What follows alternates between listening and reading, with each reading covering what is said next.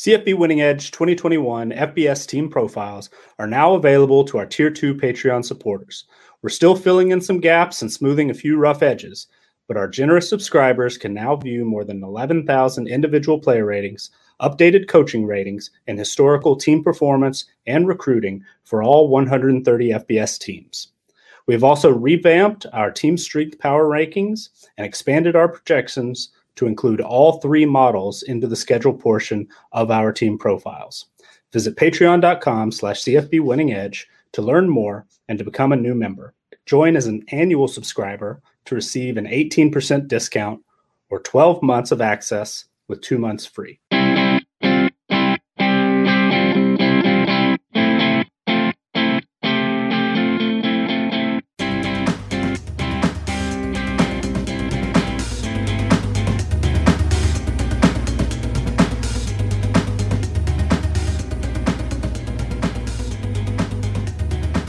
Welcome back, everybody. It's CFB Winning Edge, the podcast edition. I'm your host, Scott Bogman. Follow me on the Twitter at Bogman Sports. I am joined, as always, by Nicholas Ian Allen, the owner and proprietor of CFB Winning Edge. Follow him on the Twitter at CFB Winning Edge. And Xavier Triche. Follow him on the Twitter at Xavier_Triche, Triche.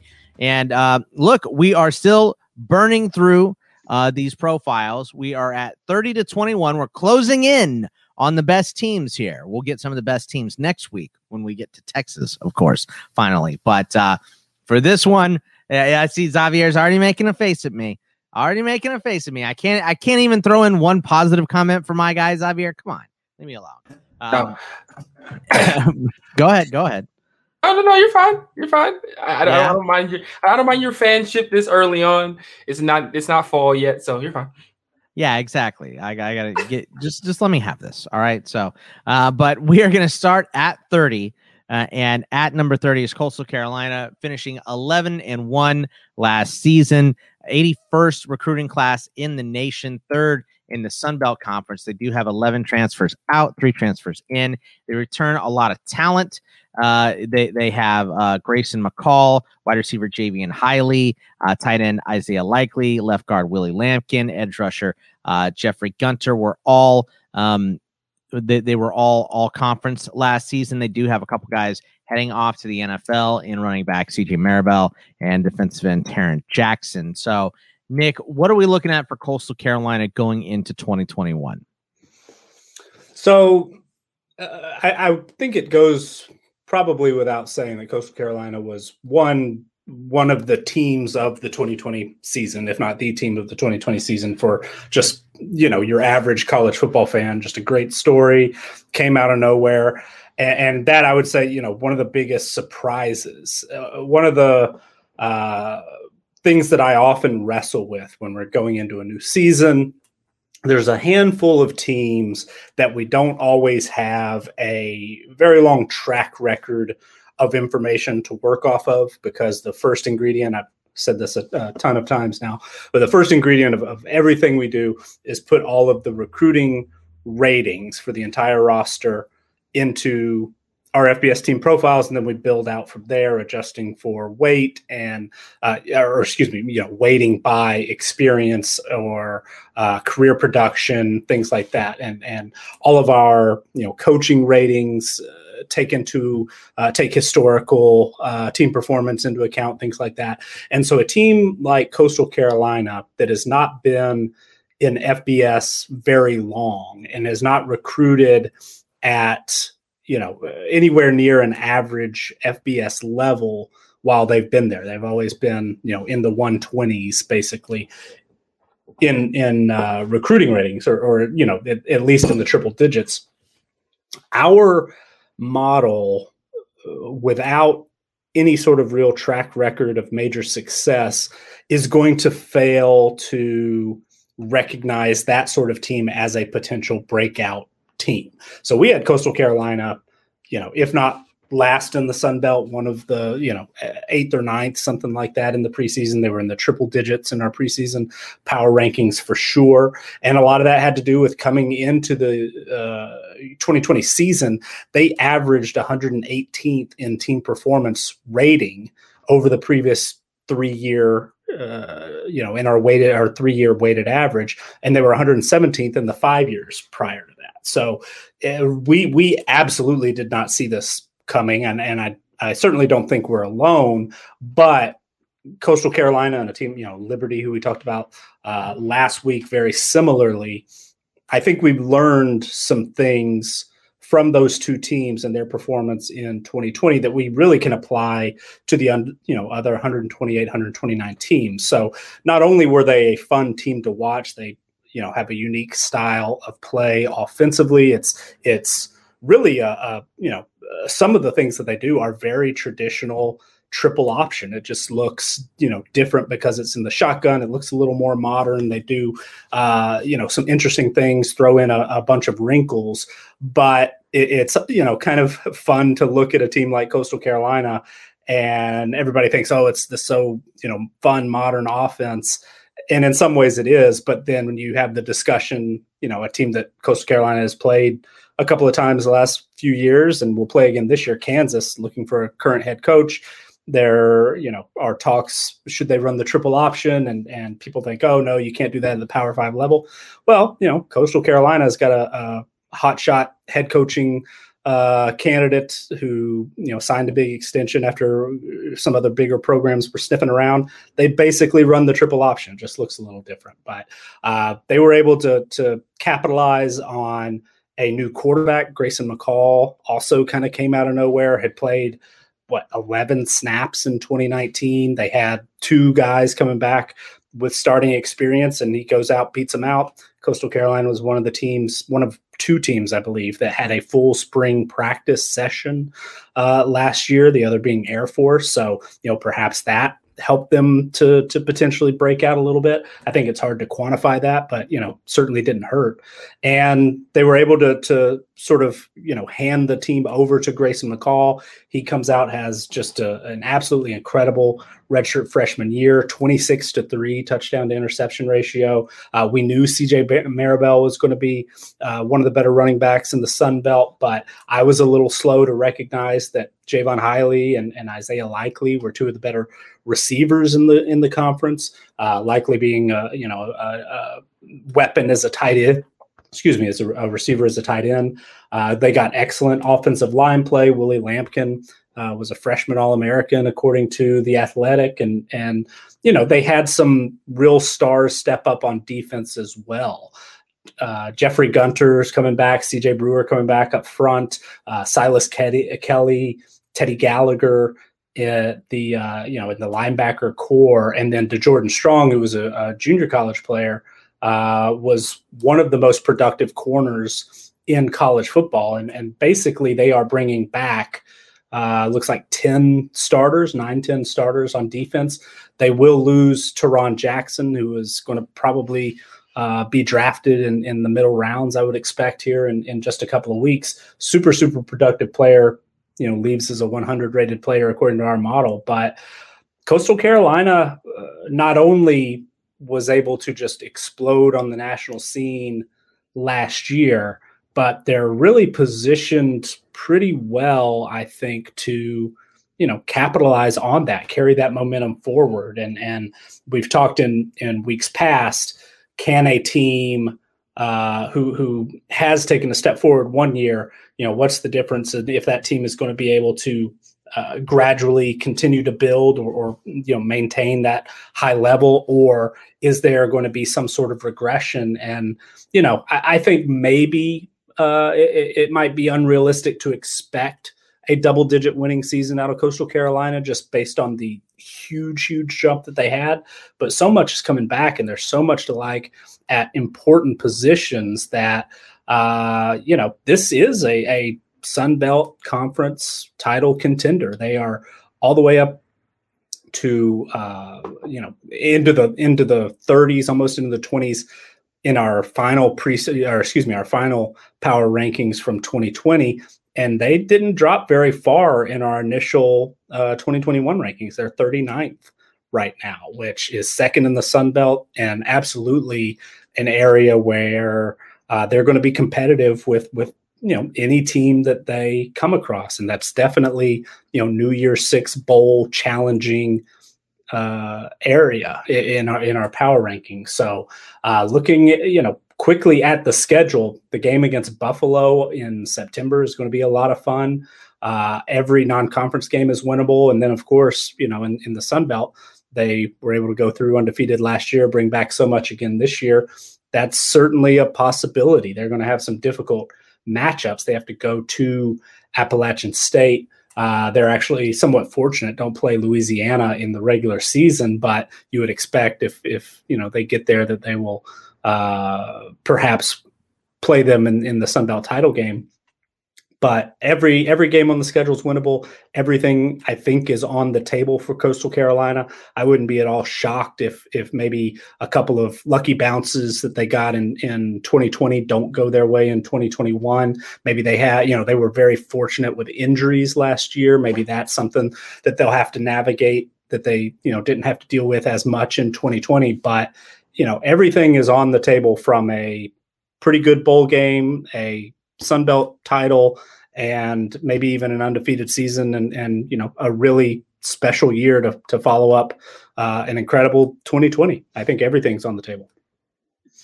Xavier, what do you think? Do you think they can keep that magic from 2020, or we have to, as I think most people should, expect them to take a little bit of a back step in 2021, because 2020 is just that's a tough standard to live by. Yeah, I'm going to disagree with Nick a little bit on this one. I think this is a team that takes a step back in 2021.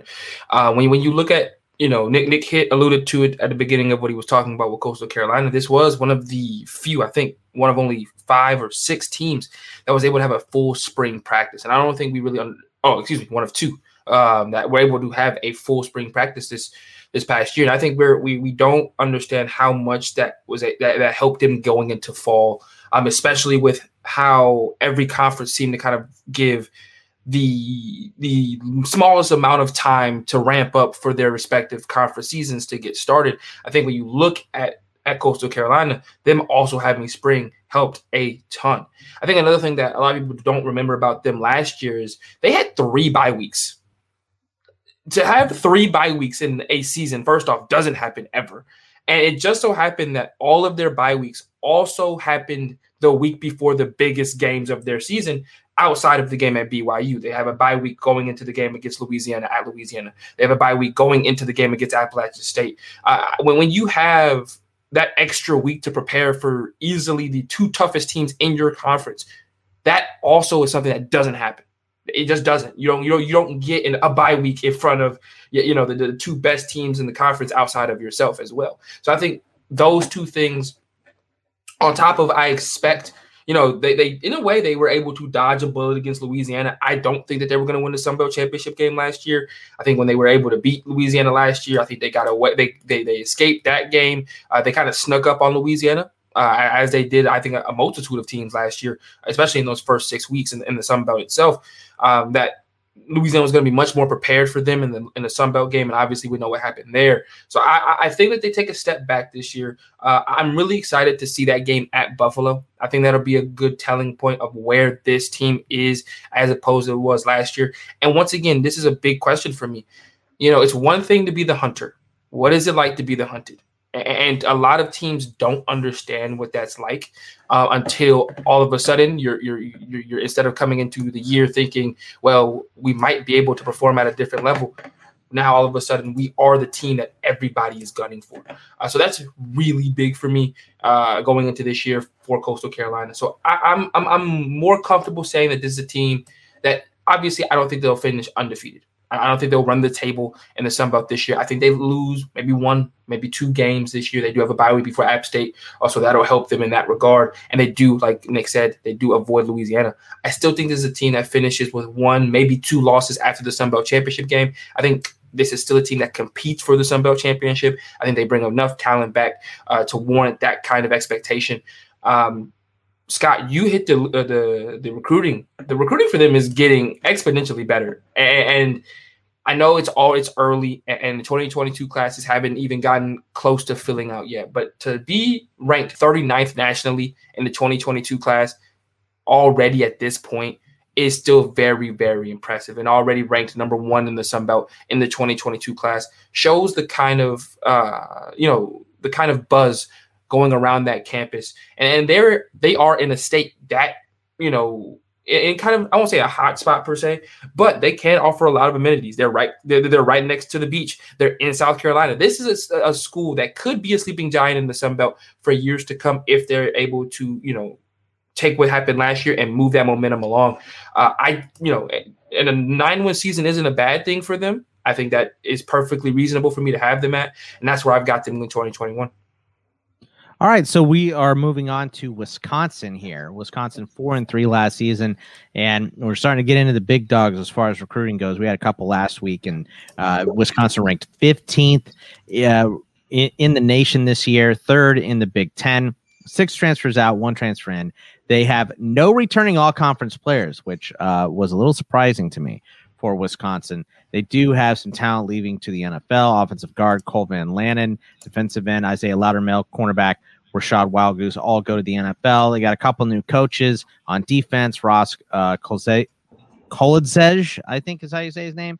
He is a new DL coach. He was their strength coach last year, and Hank Poteet is the new CB coach. He was the Toledo cornerbacks coach last year. I think he also played for the Steelers. Poteet did for a little bit. So, Nick, what are your thoughts on Wisconsin going into 2021? So, Wisconsin, every team's interesting. I always kind of rely on that word, I guess. It's the first thing that comes to mind. But last year they came out so hot with just a completely dominant performance against Illinois in that first game. Graham Mertz in his first start looked like he might have a Heisman future. I mean, just completed 21 passes to start that game and only had 1 incompletion the whole night and just looked absolutely incredible. And then, they were the first Big Ten team to deal with a COVID stoppage during the regular season. And they didn't play the next couple of weeks. And even then, when they were starting to come back, it seemed like it took a little while for them to get back to full strength. I mean, they did beat Michigan pretty handily in that first game back, but then they lost 3 in a row. The offense kind of cratered toward the end of the year, and things just didn't quite ever look as good as they did in that first game. And part of that maybe is, it's against Illinois, and they were playing playing pretty bad defense as well. I mean, that's certainly part of what Mertz, why he was able to have some success. But, with the sort of interruption early in the regular season, and then they just seemed like a different team at different points, I have to put Wisconsin in the bucket of not really sure how much I can take from their 2020 results. I'm not sure how often we saw the best of Wisconsin. I think we might have seen them at that game 1, and then they put up a really strong performance against Wake Forest in the bowl game as well. But sort of in between, I never really felt like Wisconsin was necessarily playing at full strength. So part of me is cautious about that. They were able to put up a top 10 ranking in our defensive team performance numbers. They finished first in the country in expected points added per play defensively, according to CFBgraphs.com. They ranked 3rd in success rate allowed. They ranked 6th in points per drive allowed. That's according to Brian Fremeau. So defensively, a lot of numbers looked really, really good, both in traditional numbers and more advanced stats. The offense, I mentioned it cratered sort of in the middle to late part of the season. They ranked 108th in yards per play, 101st in yards per pass attempt, 100th in EPA per play, 76 success rate, 88 points per drive. So, that's not necessarily encouraging. They had some injuries at the receiver position. That was part of the issue, but the offensive line was not quite what we are used to seeing at Wisconsin. They ranked 73rd in our offensive line performance rankings last season. So, it's really kind of difficult to know which aspects can we take and apply to 2021, which should we try to ignore a little bit. I do think the recruiting is important. You mentioned the 15th ranked class last year. That's the third straight top 25 class according to our recruiting strength numbers. And for Wisconsin, that's something they hadn't really done traditionally. And really prior to that, according to our numbers, the best class that they had, before 2015 or since 2015 was 32nd in 2017. So things are trending in the right direction as far as talent goes. Mertz, I think, has the potential to take a step forward after a season as a starter. We've seen sort of the best he can be. Now we need to see a little bit more consistently what he can be. I have to think the offensive line will improve. I think the running game will improve. Not necessarily sure, who's going to get a ton of carries. Is it going to be Jalen Berger? Is it somebody that we haven't really seen very much in the past? But I do think that they're going to play good defense, even though there are, a lot of new faces they're going to have to rely on the defensive line. The defensive line had a lot of injuries last year as well. But, Jim Leonhard ranks, number 6 in our defensive coordinator rankings. Had some interest from the Green Bay Packers over the course of the offseason. So I think that they are in good hands defensively. I think talent's moving in the right direction. I think there's a lot to like about Wisconsin. Iowa is actually one spot ahead of them in our preseason power rankings, which we officially released. We tweeted it out the other day, and of course our patrons can see all 130 on our FBS team profiles. But Wisconsin's 21st, Iowa's 20th, but Wisconsin gets, hosts that game in Madison, and the way the schedule sets up for the Badgers looks really, really good. So even though, we could say Iowa is our preseason favorite because they're the highest ranked team in the Big Ten West, because they're so close and because that game's in Madison and we give home field advantage points, Wisconsin's actually favored by almost a field goal. So we have Wisconsin favored in double-digit games. Really, the only one that there are going to be a clear underdog, I think, is against Notre Dame, and even that is practically a toss-up, neutral site game. Notre Dame's losing a lot of production, so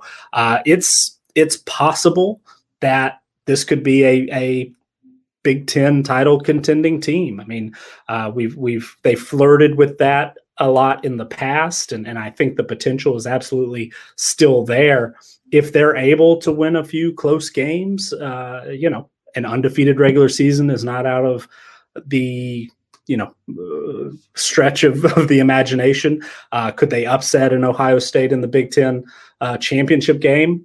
Possibly, maybe not likely, but we're getting into that part of the rankings where really that high end of the spectrum is possible. It wouldn't take that much of an improvement for Wisconsin to go from, good Big Ten team contending Big Ten West title contender type, program to maybe a conference champion potentially. And if you win the Big Ten, if you beat Ohio State or whoever it's going to be, probably Ohio State in the Big Ten championship game, the playoff is a possibility. So I feel like maybe I'm getting a little too optimistic early in the show here, but Wisconsin, looking at 2021, it sets up pretty well. And, they don't have a huge talent edge across the board. So they are likely to play, close games against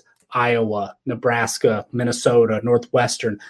Michigan hasn't played them great the last few times, but that's going to be a dangerous game. They start the season with Penn State. That's a tough way to start. So I certainly cannot guarantee double-digit wins. I certainly cannot guarantee a run to the playoff.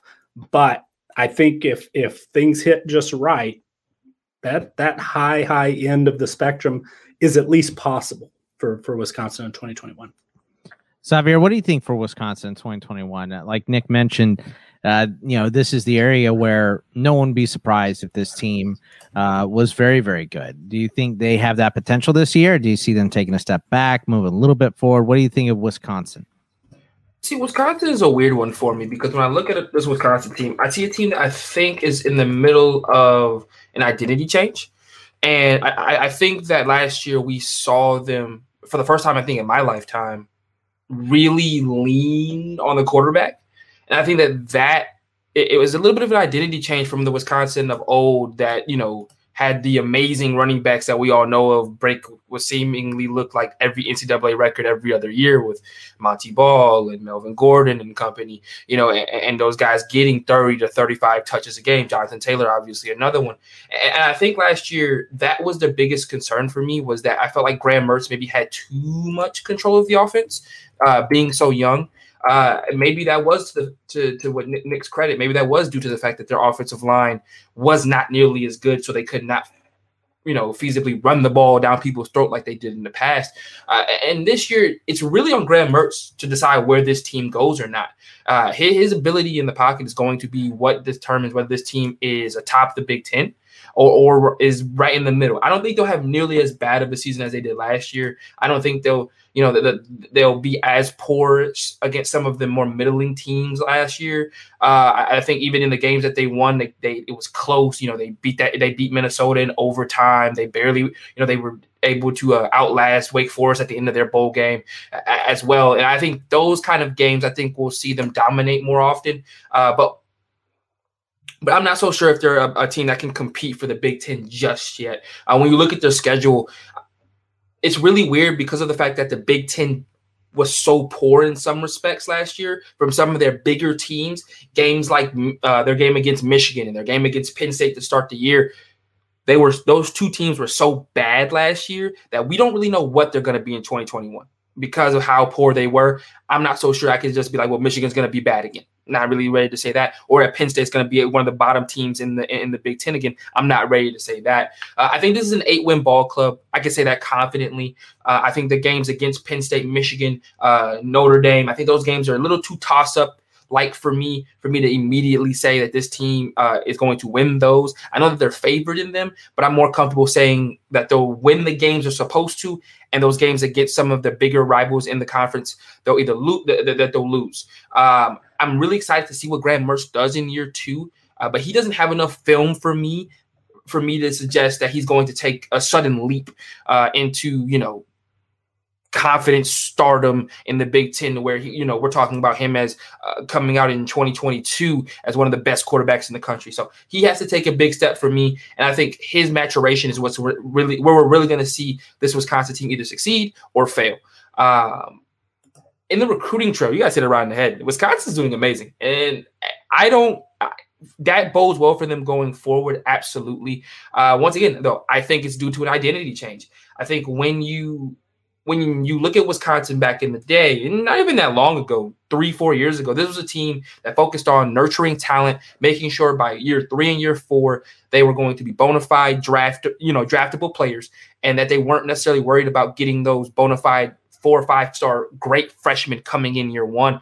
That's changing. And that's changing quickly for them. And I think it's really exciting to see a team like Wisconsin kind of get into the modern era of football a little bit, expand the offense a little bit, and have a more willingness to throw it around the yard. And I think kids see that as well. And you mix that with Wisconsin's consistency in winning, at least 9 wins a year kind of team.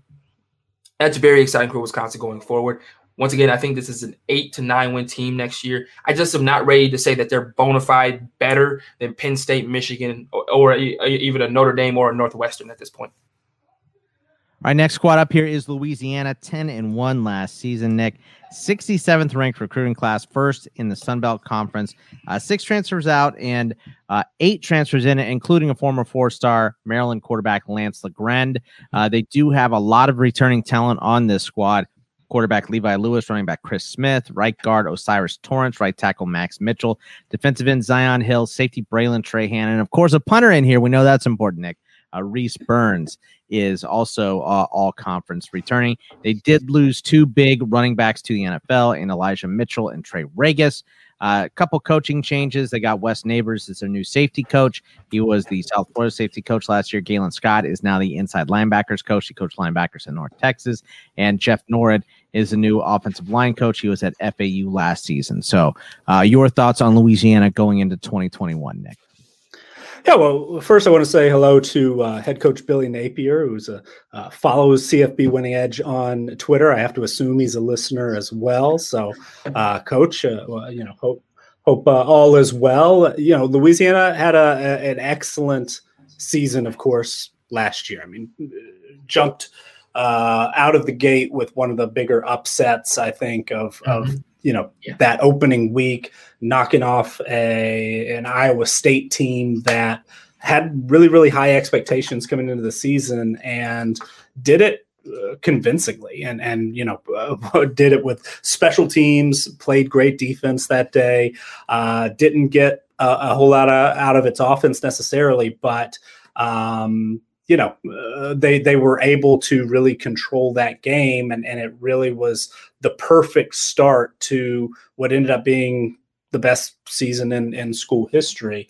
And they were able to tiptoe around and get quite a few close wins, and in some cases it's difficult to really tell if there's a little bit of luck involved in that, or if it is coaching that's getting the job done with those close victories. But overall, it ended up being a really, really impressive season. And I know that they are losing two of the better playmakers in the Sun Belt Conference, but so much is coming back that I don't think Louisiana is going to have much of a drop off offensively.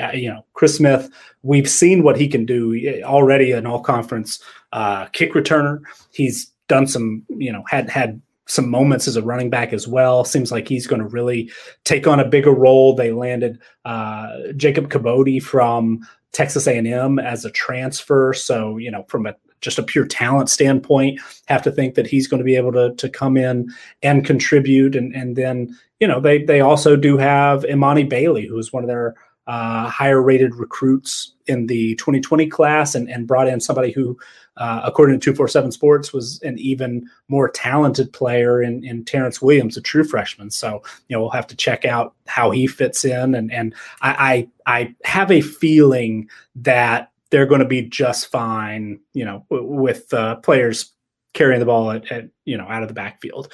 And one of the reasons I think they will probably is, Levi Lewis, maybe he'll take a little bit of a heavier workload as a runner, because I think, I don't know if this is, if anybody else has said this or not, it just sort of struck me that Levi Lewis has a skill set. I think he could be an NFL running back. I don't necessarily see him as a quarterback at the next level, but I think that the way that he runs really just seems to me to be able to translate to the next level. He's a little bit bigger looking on the field than he's listed, and runs tough and is quick, just sort of hits the hole, and really, really have been impressed with him as a runner, and would like to see him, I know you have to keep him healthy, but would like to see him, maybe run it a little bit more, take on a little heavier workload there. So I think that they will open the offense up a little bit more anyway, but his running ability, I think, will also open some opportunities in the passing game, and receiver is an area where I think was lacking at times in 2020, just from a talent standpoint, the way our numbers shake out. Louisiana had one of the lowest ranked receiving cores in the country last season, but they've taken a step forward. They brought in a couple of transfers. They're getting Jamal Bell back from injury. John Stevens from TCU is a former 4-star-ish type player. So have to think that he will come in and play a little bit as well. Hopefully they'll be a little healthier. But the offensive line ranks 7th in the country in offensive line performance ranking last year, and 4 of those starters are back. They brought in basically a 4-year starter to fill in the one hole that they lost when Zach Robertson ended up leaving for the NFL draft or to pursue his professional career. So they are, I think, going to be just fine on offense. And then, you mentioned the all conference players returning on defense. They've got a lot of experience.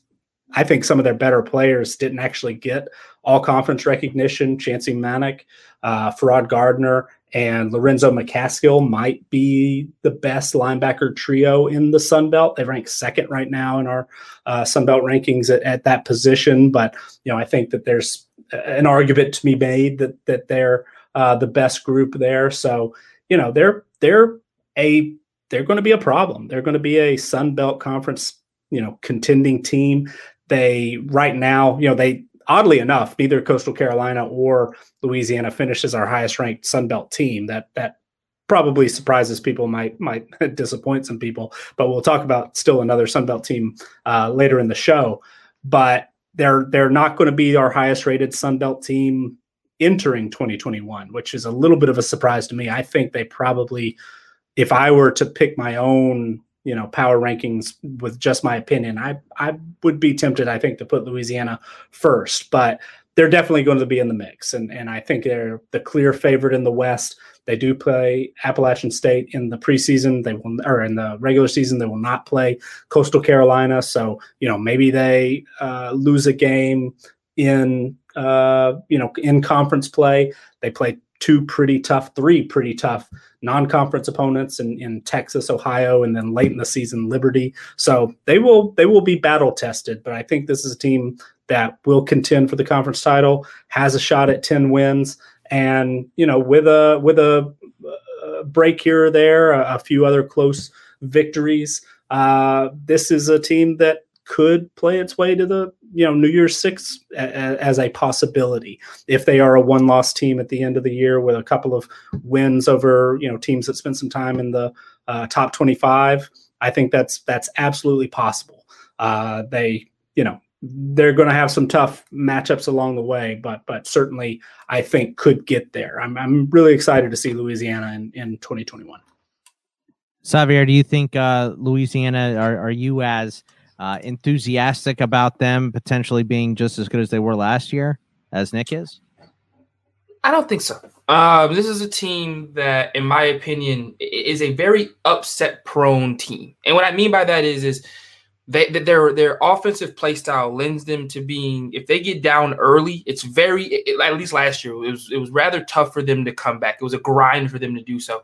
And last year they had easily the two best running backs in the Sun Belt, maybe the two best running backs or top 5 running backs in all of G5 last year, and Trey Regas and Elijah Mitchell. And when I look at those two guys leaving, and with the style of play that they are, I see a lot more responsibility on Levi Lewis in the running game, and I don't know how that's going to work for 12 games. I'll be honest with you.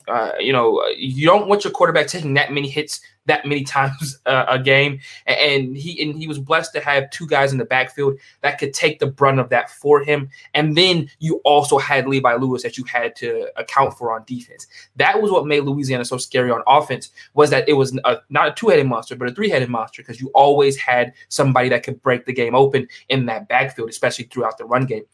When going into this year, losing those two guys, I think it's going to be a bit of a time before they figure out whether or not their new running back is going to be able to do that. Chris Smith, for all of the plaudits that he does get, this will be the first year he's getting the bulk of the carries. So we'll have to see how he holds up and how much of a home run hitter is he in comparison to the guys that he's going to be replacing, which is going to be tough. Also, their non-conference schedule is not easy, outside of Nicholls State, which is not an easy game by any means. Nicholls State plays everybody hard that they play when they do play P5. Playing at Texas and against Ohio is going to be a tough matchup, and obviously Nick hit it on the head with Liberty later on in the year. I'm concerned that they're a team that could get upset by some of your more middling teams in the Sun Belt this year. I'm thinking at Georgia Southern. I'm thinking possibly Georgia State when they come to Lafayette later on this year. They're a team that's going to be very last year they were a team that won by the skin of their teeth more times than not. They beat Georgia Southern by 2. They beat UAB by 4. They beat Arkansas State by 7. So it's a team that doesn't wow you with the scoreline. And it makes it very easy for a team that if they're not coming to play, if some of the guys aren't ready to go week in and week out, they could get upset because of the style in which they do play offensively. So for me, I think they're right there on the cusp of I think they're a team that could run the table, but I'm more comfortable saying that they're a 9-win ball club, possibly an 8-4 team.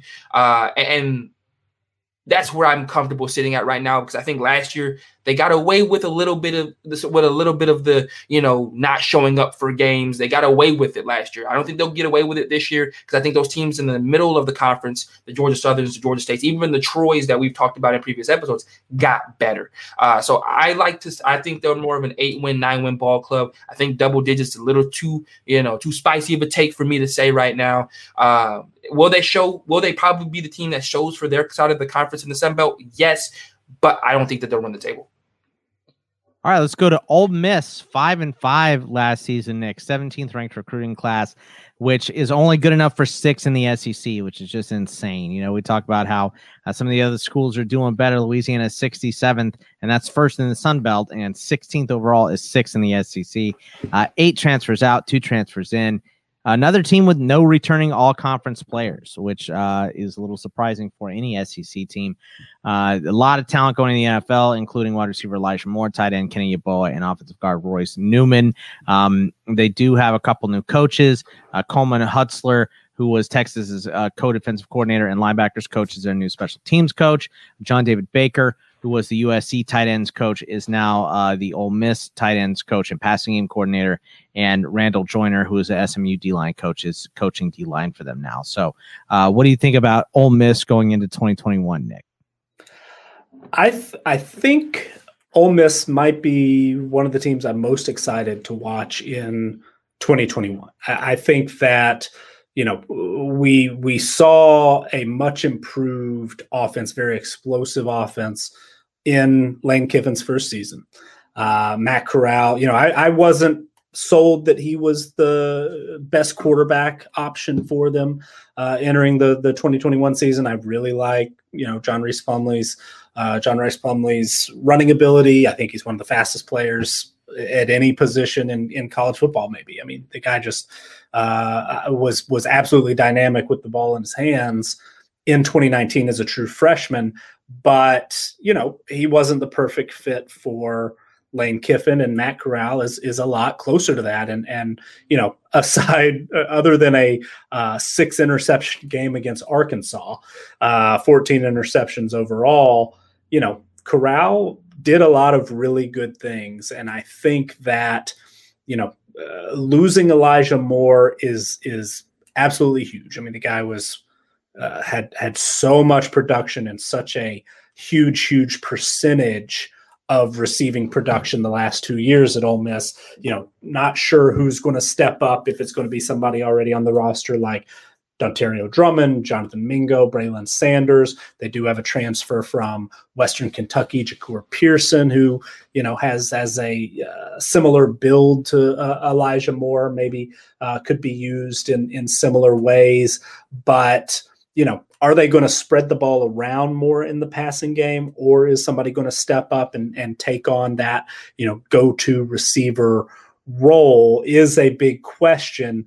But everything else, at least offensively, not a problem. And really the receiver question, is important, but I don't necessarily see it being the thing that holds Ole Miss back. They've got enough options that somebody's going to be able to step up. They're going to be able to put up points on just about anybody.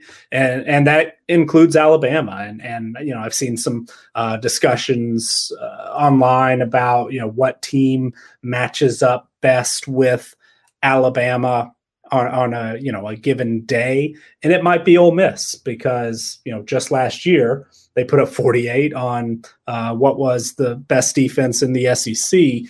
And, if you can improve a little bit on defense themselves, cause a couple of turnovers. We've seen Ole Miss pull off an upset like that years ago. It certainly could happen again. The defensive side of the football is what I'm most concerned about. And, we point to 4 different important stats each week, and they're all bad for Ole Miss. They ranked 115th in the country in yards per play, against, 115th in points per drive allowed, 116th in EPA per play defensively, and 100th in yards per pass attempt allowed, and 121st in success rate allowed. So, triple digits across the board. I think that those will improve because, second year with a coaching staff, they've got plenty of talent. They've got top 25 talent on the defensive side of the ball, according to our numbers. They ranked 22nd in roster strength defensively coming into the 2021 season. But also they don't have to play 10 SEC games. That's going to help a little bit as well. They're not the easiest non-conference matchups. Louisville has been explosive offensively in the past. Tulane gives people a lot of problems, and Liberty, somebody we've talked about multiple times already, is definitely a difficult opponent. But the level of competition is going to go down just a little bit, so I think they will improve defensively. And if they are able to basically cut those numbers in half, get into the 60s, the 50s maybe in a couple of those defensive categories, this is a top 25 ball team, ball club, I think. They are 27th in our preseason power rankings. That is just 7th in the SEC. And we do have them, as a projected underdog early against Alabama, against Auburn, against Texas A&M, with a couple of other toss-ups. LSU, Tennessee is going to be a little bit of a tricky matchup on the road. But if that defense does take a big step forward, which is not impossible, Ole Miss, I think, has an outside shot to be, second or third in the SEC West. I think they're still not quite ready to challenge Alabama for that top spot in the division. They could jump up and bite them and upset them potentially on the field on that one game day. But it's going to be difficult, I think, for Ole Miss unless they take a big step forward defensively to, consistently beat teams like Auburn, Texas A&M week after week to really climb up the ladder. But I think we're going to see a lot of really, really exciting Ole Miss games. I think they are going to upset somebody that they're not supposed to. They might lose to a team or two that they're not supposed to. But, I mentioned on previous shows, Matt Corral is someone I'm invested in Heisman futures. I think if this is a top 20 type team, takes a run at 8-9 wins, but puts up just incredible offensive numbers, maybe somewhat similar to, Robert Griffin III, what he did at Baylor a few years ago, he could make a run at a Heisman Trophy if maybe there's not a dominant performer on a national championship type team. So I'm really, really excited to see Ole Miss. I do have more questions about them, I think, than some other teams, but I think the potential is there. And I think the excitement level absolutely is there. Xavier, what do you think for Ole Miss this year? Are you excited as Nick is for Ole Miss this year? Ole Miss is going to finish second in the SEC West this year. That's how excited I am. That is how excited I am about Ole Miss this year. Now, granted, I think that also is due to the fact that I think a lot of teams in the SEC West take a step back this year. I think Texas A&M without Kellen Mond takes a step back. I think LSU does not take the jump forward that I think many people are thinking that they will. And I think Auburn is just going to be a rather okay ball club in 2021. And so I think it leaves for a team like an Ole Miss to have the opportunity to make that kind of a jump with how good their offense is going to be this year. Nick hit it right on the head. This is a team that went out there and gave, up until the Florida game, Alabama the best punch of the season. Offensively, putting up 48 points against them. The biggest issue was that they played down a lot last year. They played down last year. They played down to Arkansas. They played down to Auburn last year. They played down to LSU in the final game of the year. And on top of that, they just couldn't really stop anybody. And in some games, Matt Corral and company just didn't have, enough in the tank to push them over the line. Luckily for them, they do avoid Florida this year, so they don't have to play any of the top two teams in the SEC East. They get Tennessee. So that should be a win for them there. And I just really, really like what Ole Miss has going on right now. I think they're one of the only teams in the SEC West that I genuinely think will be better than they were last year.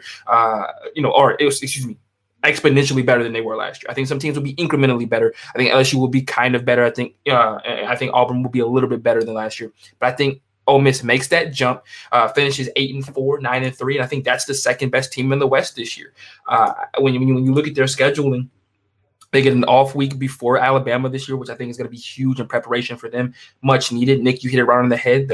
Their non-conference scheduling it's not completely a cupcake, but it isn't as tough as it has been in the past.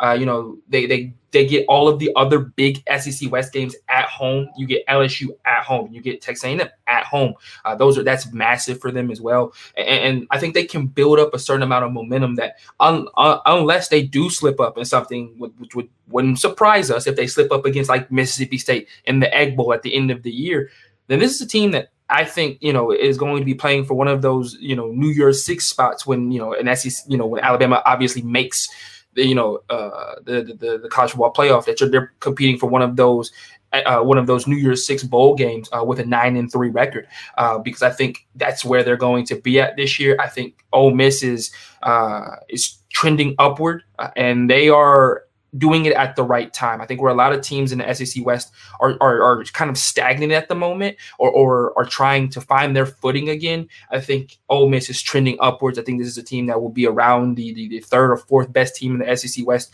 for at least the next couple of years. And so I'm really excited about Ole Miss this year. I am hugely excited about them. All right, well, let's move over to UCF. Lots of new changes here. They're 6-4 last year, 55th ranked recruiting class, 4th in the AAC. But the big thing here is obviously Gus Malzahn taking over from Auburn and bringing in a whole brand new staff to UCF. They have 13 transfers out. Not surprising when you get a new head coach. 5 transfers in, including former 4-star recruits in Auburn running back Mark Anthony Richards, Colorado State wide receiver Nate Craig Myers, Big Cat Bryant from Auburn and OU, depending on where you want to look at him, agreeing to go to OU and then transferring out immediately again. Then they are returning a bunch of all AAC players too. Quarterback Dylan Gabriel, wide receiver Jalen Robinson, left guard Cole Schneider, and center Matt Lee were all AAC last season. And then they do have a lot of talent going in the NFL too. They're losing cornerback Aaron Robinson, safety Richie Grant, wide receiver Trey Nixon, wide receiver Marlon Williams, and cornerback Tay Gowan, all going to the NFL. So lots to go over here with UCF, Nick. What do you see for 2021?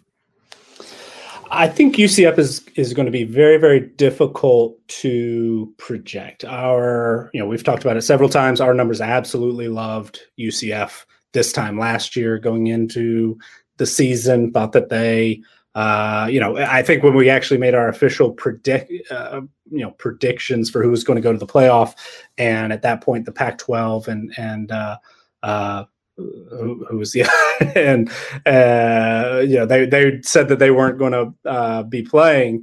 I said UCF I thought could make it to the college football playoff, and they obviously not only didn't get there, didn't win the AAC, lost 4 games total. Major disappointment as far as our numbers go, and I think pretty disappointing, just to casual fans and certainly to UCF fans based on a lot of the things that I've heard. There were not very many tears shed when Josh Heupel decided to leave and go to Tennessee. From what I can tell from the UCF fan base, he ranks pretty highly in our head coaching ratings. Part of that is just circumstance. Took over, a program that was at a very high, as high as you basically can get at a Group of 5 conference team. He's 20th in our head coach ratings, or was at the end of last season. But according to those same numbers, UCF actually made an upgrade at head coach, and a lot of people, when it. The news came that Gus Malzahn was going to be taking this job, kind of felt that way. And I felt that Heupel was maybe even a bit overrated in those head coach ratings. Those are based on our, historical team performance numbers. So with somebody who only had 2 years as a head coach and put up a great record, great overall, team performance ratings themselves, you can't really help but be a top 20 rated coach the way we do things. But Gus Malzahn, despite some similar disappointing spots here and there, I think is a little bit more of a proven commodity, and certainly one thing that we're seeing early on is recruiting. And Josh Heupel didn't recruit particularly well, and the numbers are all very similar. Our recruiting strength numbers are basically between 55 and 67 for the prior 6 years. But Heupel in such a talent-rich area with so much to offer could have done so much more on the recruiting trail. And one of the really weird things is they haven't recruited the state of Florida particularly well. And that's something that Gus Malzahn is immediately coming in and trying to do. Yeah, he's gone to the transfer portal, was able to get his former all-SEC caliber defensive lineman, Big Cat Bryant, committed to Tennessee, as you said. Looked like he was going to Oklahoma for a little bit, but ends up in Orlando, and immediately, he's basically a 100 rated player, 98.91 according to our individual player ratings. That puts him right in the mix as the best defensive lineman, one of the best defensive linemen in the conference immediately. I mean, he was one of the better defensive linemen in the SEC. So that was a huge get. He was able to land not only Mark Anthony Richards, but Isaiah Bowser from Northwestern. Also, it announced a commitment to Miami of Ohio, but a little while later changed his mind. He's going to Orlando. That's going to be big because they're losing a lot of, some productive, exciting players on the offensive side of the ball. Greg McCray, Otis Anderson are gone at wide receiver. Marlon Williams was incredibly productive. Jacob Harris is somebody who we didn't get to see at really his full ability as a college football player, but somebody who's going to have a pro career, probably going to get drafted here shortly, and athletically off the charts. So, and Trey Nixon was hurt a lot last year, but had really some great moments at times at UCF. Malzahn's going to have to figure out some pieces here and there. He certainly has plenty to work with at quarterback with Dylan Gabriel. Jalen Robinson's one of the better receivers in the conference, and on the offensive line, basically 5 starters are going to be back.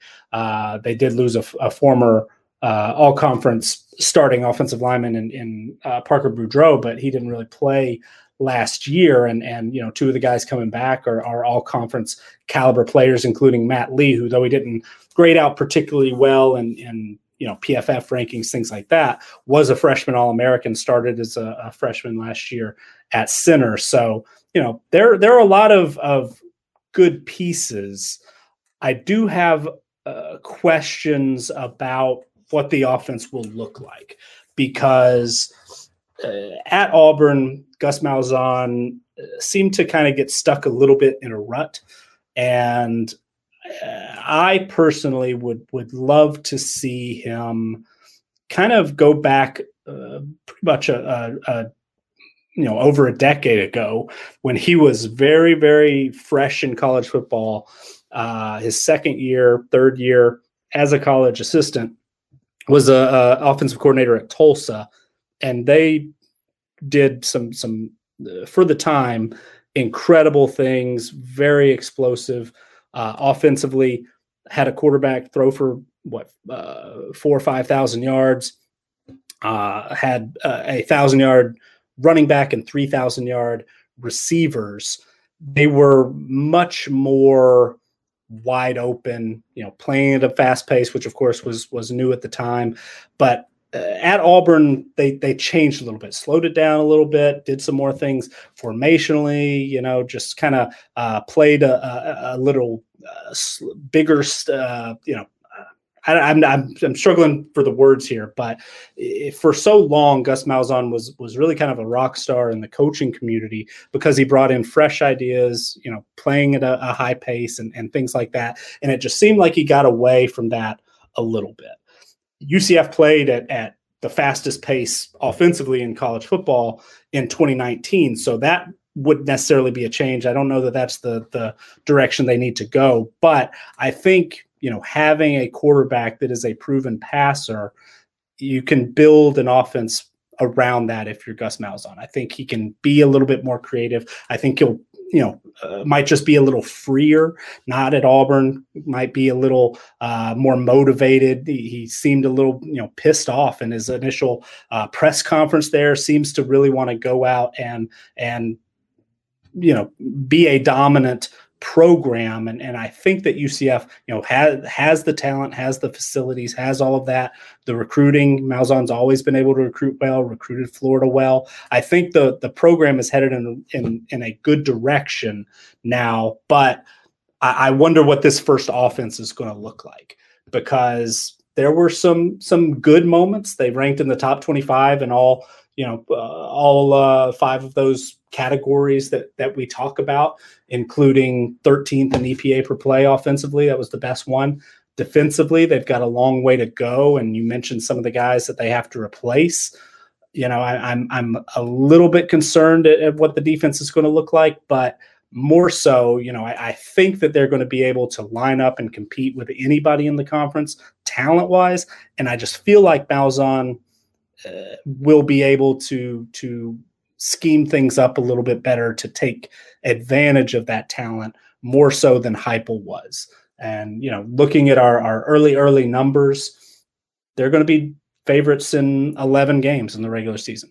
They are going to be an underdog on the road at Cincinnati. That's probably going to be close to a touchdown, but everything else, they're at least a field goal favorite right now in every other game. And that includes non-conference game against Louisville. That includes SMU, who's going to be tough, that game being on the road. So, Boise State, they're a favorite over Boise State pretty convincingly early on in that season opener. So our numbers definitely had UCF overrated this time last year. It's absolutely possible they may again. But right now, I think that this is a team that has the potential to do everything we thought it could last year.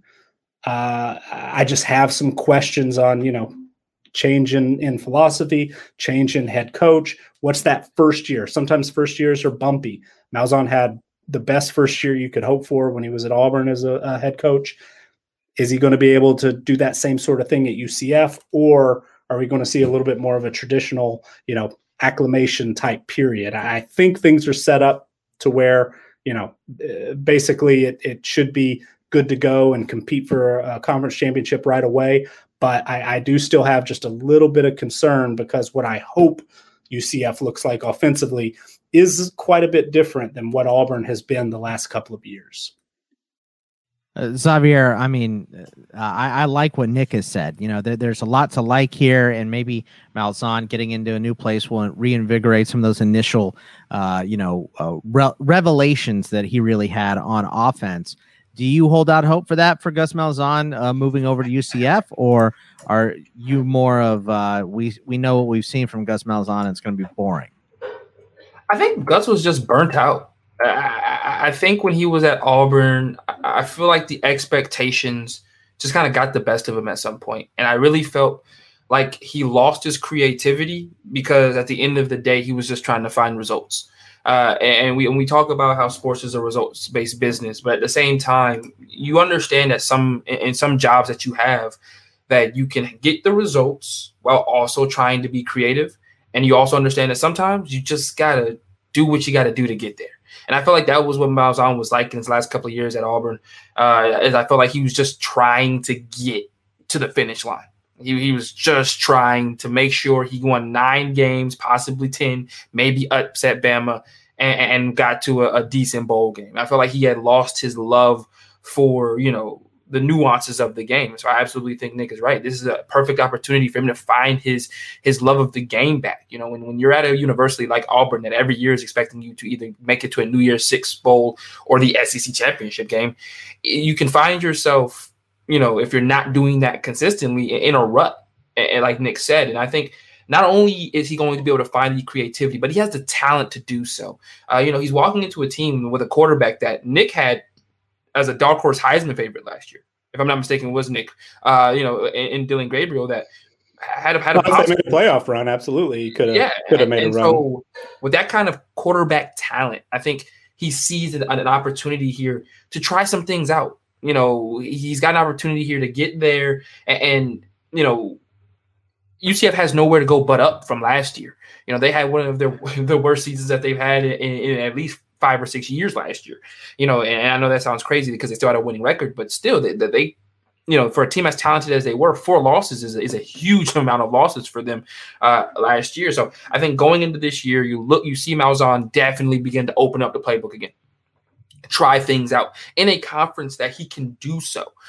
He's not playing A&M, Alabama, Florida, and Tennessee back to back weeks.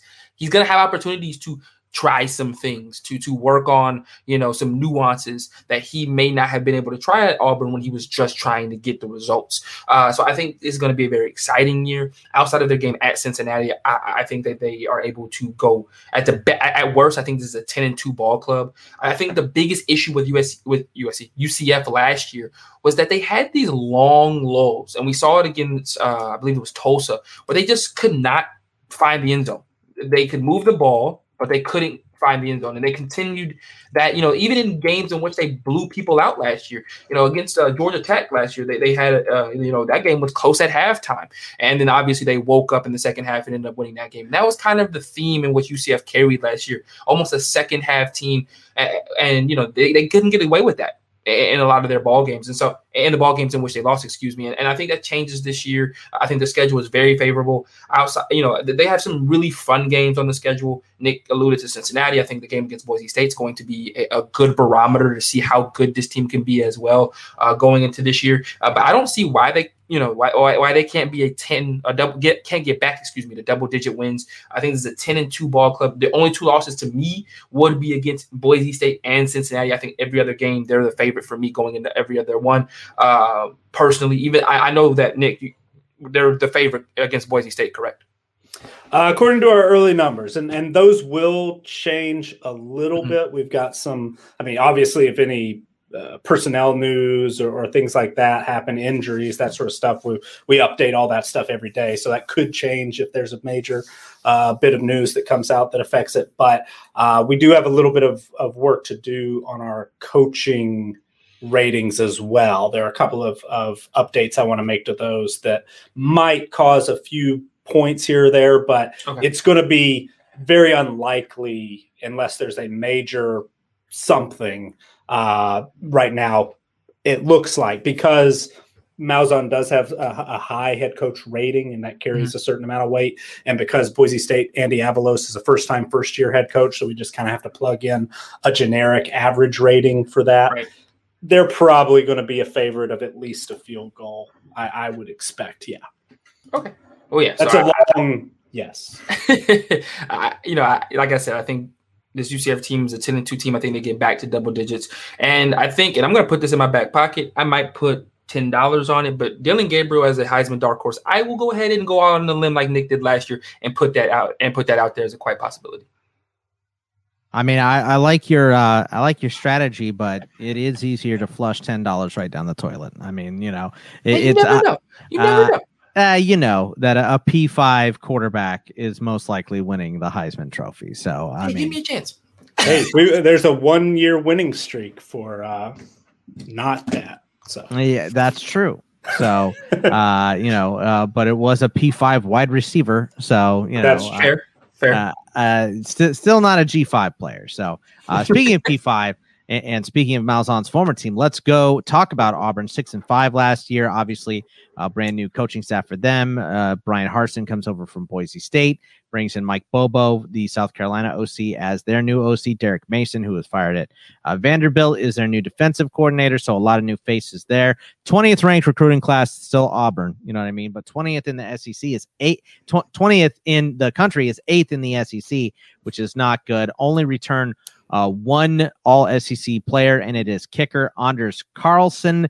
So more special teams being special. 11 transfers out because of the new coaching staff, only one transfer in. They do return, or they do have some talent going to the NFL. Safety Jamian Sherwood, wide receiver Anthony Schwartz, linebacker KJ Britt, and wide receiver Seth Williams, all going to the NFL. So lots of new faces, but same expectations at Auburn, Nick. So are they going to come anywhere close to living up to what a normal Auburn expectation season would be? All right, so finally, after being so rosy and optimistic about everybody so far, I don't have a great feeling. I mean, I don't feel great about Auburn, shall I say? I think that one, looking back at the season that they had, the last couple of seasons under Gus Malzahn, there are some things that will bleed over, from our previous conversation. Auburn didn't do a great job, it seemed, of utilizing the talent it had on offense. And, I look at Seth Williams, who physically I thought was one of the more impressive receivers in college football last year. And Auburn targeted him 100 times, but he caught fewer than 50 passes. They just weren't able to get him the ball.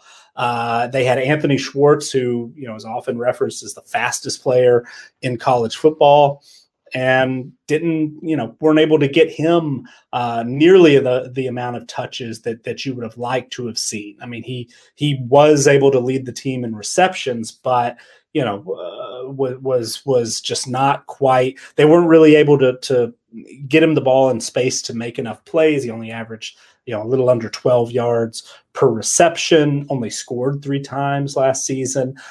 In previous years, they did a better job of getting him the ball out of the backfield or on reverses, things like that. He only had 4 touches as a runner last season. So, not loving that. And both of those guys are off to the NFL, I think have really bright futures, but they just didn't have the production I think that they were capable of having. And part of that is Gus Malzahn's fault. And he did hand off play calling duties a couple of times, including last year to Chad Morris. He has said at UCF that he's not doing that anymore. The rest of his career, he plans on calling the plays. I think that's a good thing. Every time that he took back control of the offense at Auburn, things got better. And every time he handed it over, things got a little bit worse. So, hopefully that's a good sign for UCF moving forward. But, at Auburn, on the one hand, okay, the previous coaching staff didn't utilize its offensive talent to the best of its ability. That's a bad thing. Also, Williams, Schwartz, and also Eli Stove, who caught 40 passes. Those 3 are the only players who caught more than 11 passes last season. All those guys are going to be gone. So, in the passing game, your weapons, you're going to have a lot of new faces out there. Bo Nix, a 2-year starter already going into his junior season, should be on paper, former 5-star caliber guy as a recruit, 2 years of starting experience. We should be talking about him as one of the best quarterbacks in at least the SEC, but just, also hasn't quite lived up to that potential. Only averaged 6.8 yards per pass attempt last year, threw 7 interceptions, a little under 60% completion percentage, was useful as a runner, actually led the team in touchdowns, had almost 400 yards on the ground, but still just, hasn't been very consistent, hasn't looked great at times. So I'm a little concerned, we hear, some whispers and things about, this is NFL draft time. So there are annually, it seems, sort of shots from NFL scouts and talent evaluators at Gus Malzahn's offense being the farthest thing from an NFL offense and not being able to develop a quarterback. And, looking at Bo Nix, a little bit of that is true. Just hasn't quite progressed, hasn't quite lived up to that potential. Maybe a change in coaching staff, maybe going to Mike Bobo as an offensive coordinator, potentially we will see a little bit of a step forward. I personally am not super excited about the Bobo hire. Seemed a little bit odd. There are some reports and whispers out there that wasn't 100% Bryan Harsin's decision to make, which I don't think is a great starting point there. I do like Derek Mason as a coach, as a defensive play caller. When he, similar to Gus Malzahn, took control of the reins of calling the defense at Vanderbilt, they got better. When he handed it off, they got worse. And then, prior to his stint there, was one of the best defensive coordinators in college football when he was at Stanford. So, maybe he gets a little bit rejuvenated now that he's not the man in charge and can just sort of concentrate on running that defense. I think they will be one of the better defenses in the SEC. One thing I've mentioned before in our new 2021 FBS team profiles, kind of to help a little bit where certain position groups might kind of outweigh their actual importance, specifically thinking about linebackers, we've kind of blended our unit rankings to where we also, in addition to defensive line, linebacker, and secondary, we now have front seven and back seven ratings as well. While Auburn ranks in the top 10 nationally in our linebacker ratings, defensive back ratings, front seven and back seven. And that's even losing, such an important player like Big Cat Bryant that we talked about just a minute ago. So talent wise, they're in great hands. Derek Mason, I think, is going to be able to utilize that talent really well. But Mason hasn't worked with Bobo, to my knowledge. Bobo hasn't worked with Harsin. Harsin hasn't worked with Mason. It's a lot of new faces. Harsin hasn't, coached it in the SEC as a head coach. So it's a lot going on, and often, when there's a changeover, we've used the word, so many moving parts, and I think that is the case at Auburn, that it's just kind of difficult to get a read on the team, but it's I think more so difficult to get a real positive feeling when there's so much newness happening. And Bryan Harsin did some great things at Boise State. Prior to that, he had some success.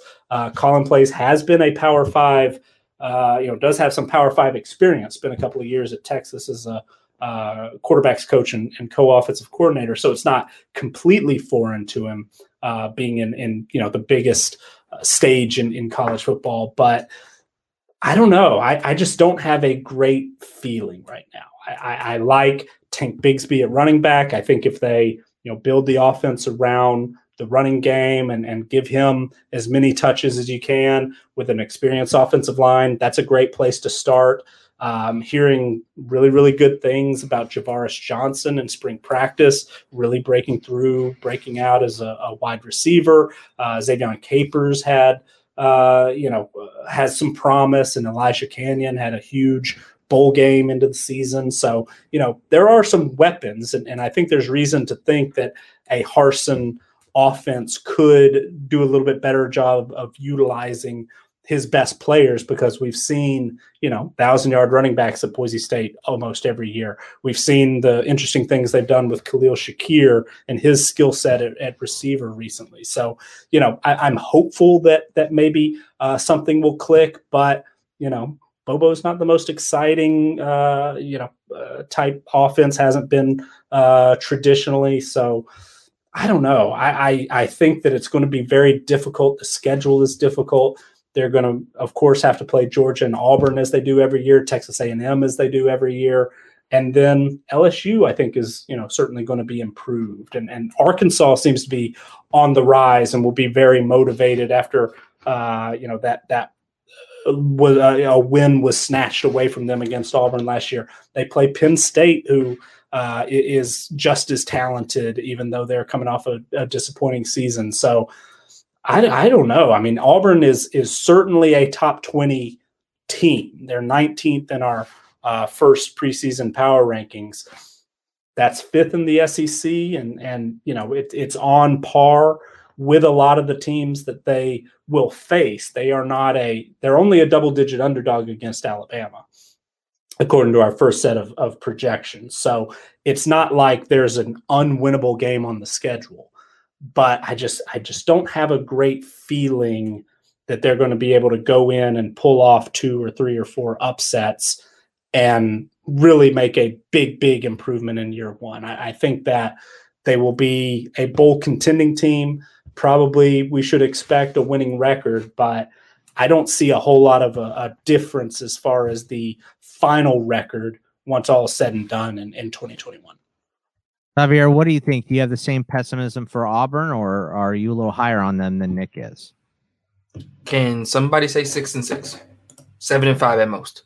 This is going to be a rough one for Auburn fans. I will be 110% honest with you. This is going to be a rough year. I don't see many wins on their schedule. I don't see many consistent wins on their schedule either. I think they'll get through Akron and Alabama State just fine. I think the game at Penn State will be their first loss. I'm not confident against LSU this year for them. Then I see Georgia the week afterwards, and they get right in the head. Arkansas will be a much inspired team going into that week.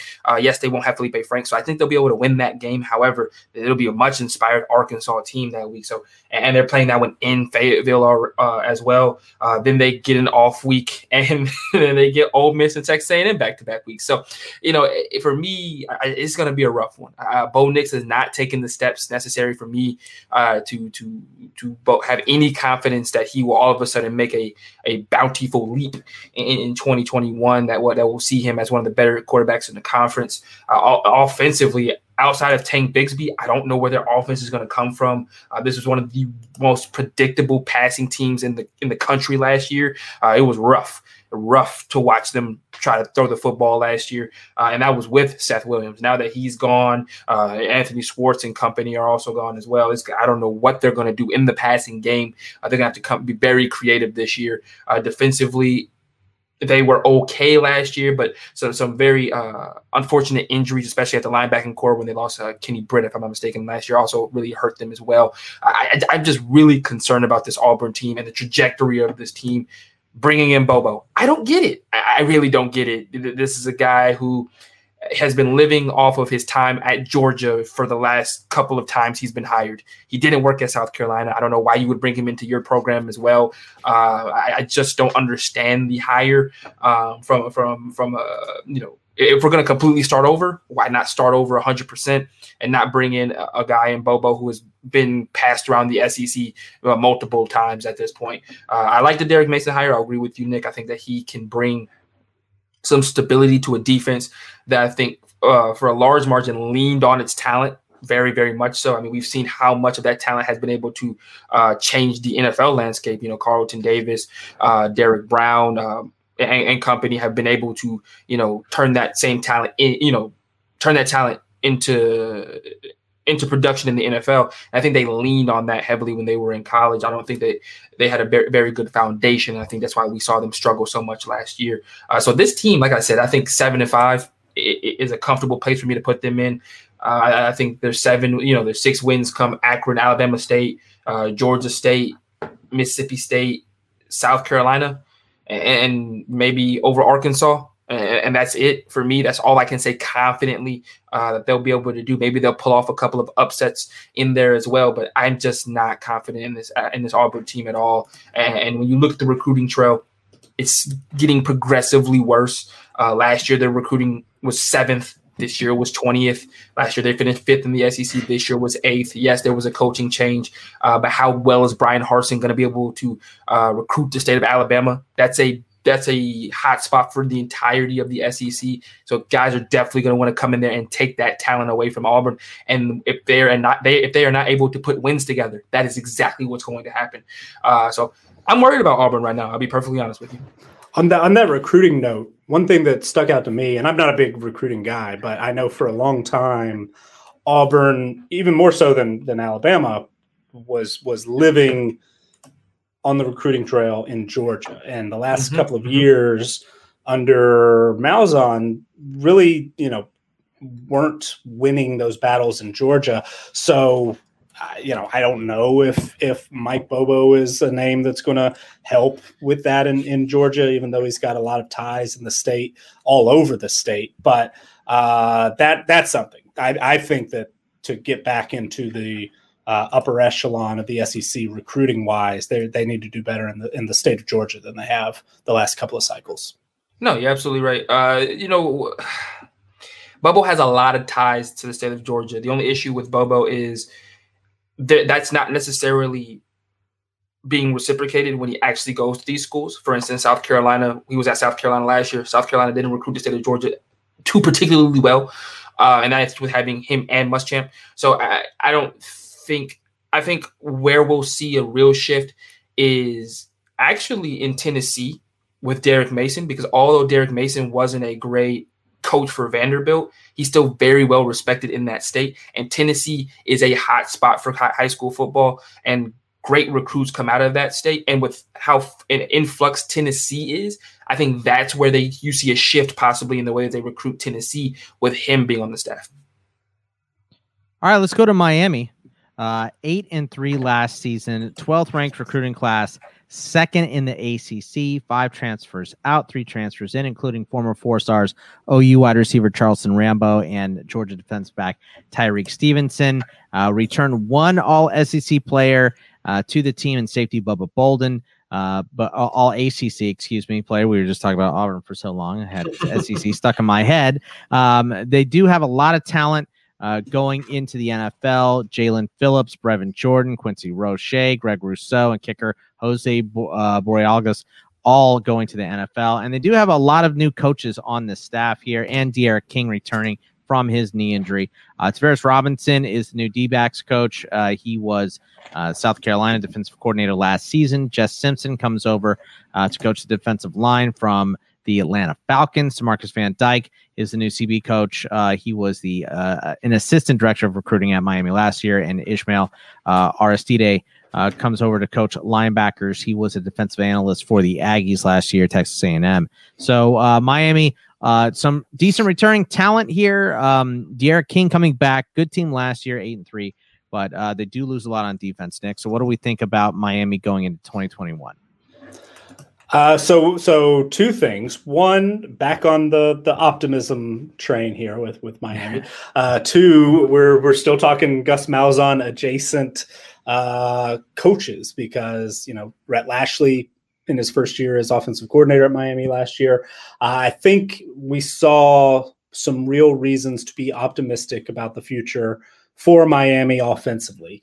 That was something, they were kind of stuck in the past, seemed to be one of those teams that just wasn't able to capitalize on the talent on hand. The offense had been stagnant, had been kind of stuck a little bit in that traditional pro style, what we used to call sort of 21 personnel, running back, fullback, tight end, that sort of thing, and just it didn't feel like a modern offense should feel, and wasn't quite, just didn't seem suited to the talent that Miami had on hand. Rhett Lashley had been Gus Malzahn's right-hand man, wasn't a play caller for a lot of that time, but was able to go out, spread his wings a little bit, had great success at SMU, and came to Miami, and really seems to be finding his stride as one of the better offensive coordinators in the ACC, I would say. I mean, he ranks 34th in our offensive coordinator rankings, and I think that he might actually be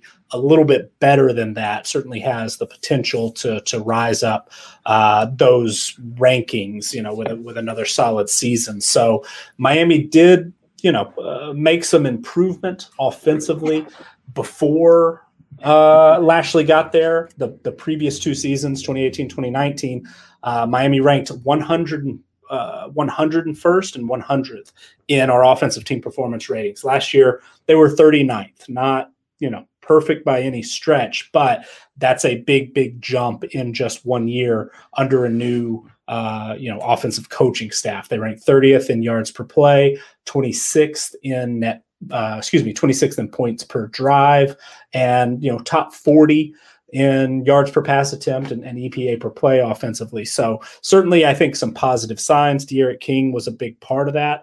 His health, of course, is going to be, the first, second, third, fourth question until we see him on the field again. Will he be able to be full speed? He's somebody who's had injuries in the past. He's not played a ton of football the last 3, 2.5 years, we should say. Had an injury at the tail end of an incredible 2018 season. 2019 only played 4 games and sat out the rest of the year, of course. And then last year looked great at times, looked like things were really headed in the right direction.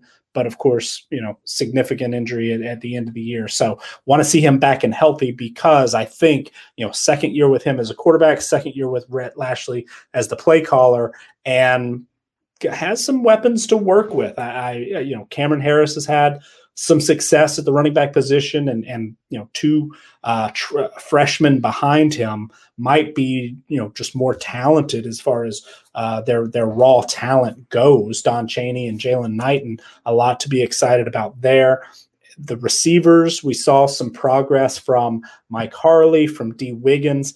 Drops were a major issue. And then at the tight end position, they do lose Brevin Jordan, who was a little bit of a chess piece, could do some really exciting things with. But Will Mallory is back. You mentioned they brought in Rambo. They've recruited well. I've heard good things this spring about Xavier Restrepo. So, I think offensively, they're going to continue to take a step forward. The offensive line has year after year been an issue, and last year wasn't much better. They ranked 100th overall in our offensive line performance ratings, but for the second straight year, bringing back all 5 starters, and really you can think bringing back 6 starters, because their best offensive lineman, Navon Donaldson, only played 28 snaps last season, but you expect that he'll hopefully be fully healthy and be inserted in that offensive line somewhere. They just need to find a consistent starting 5, and hopefully that another year of experience will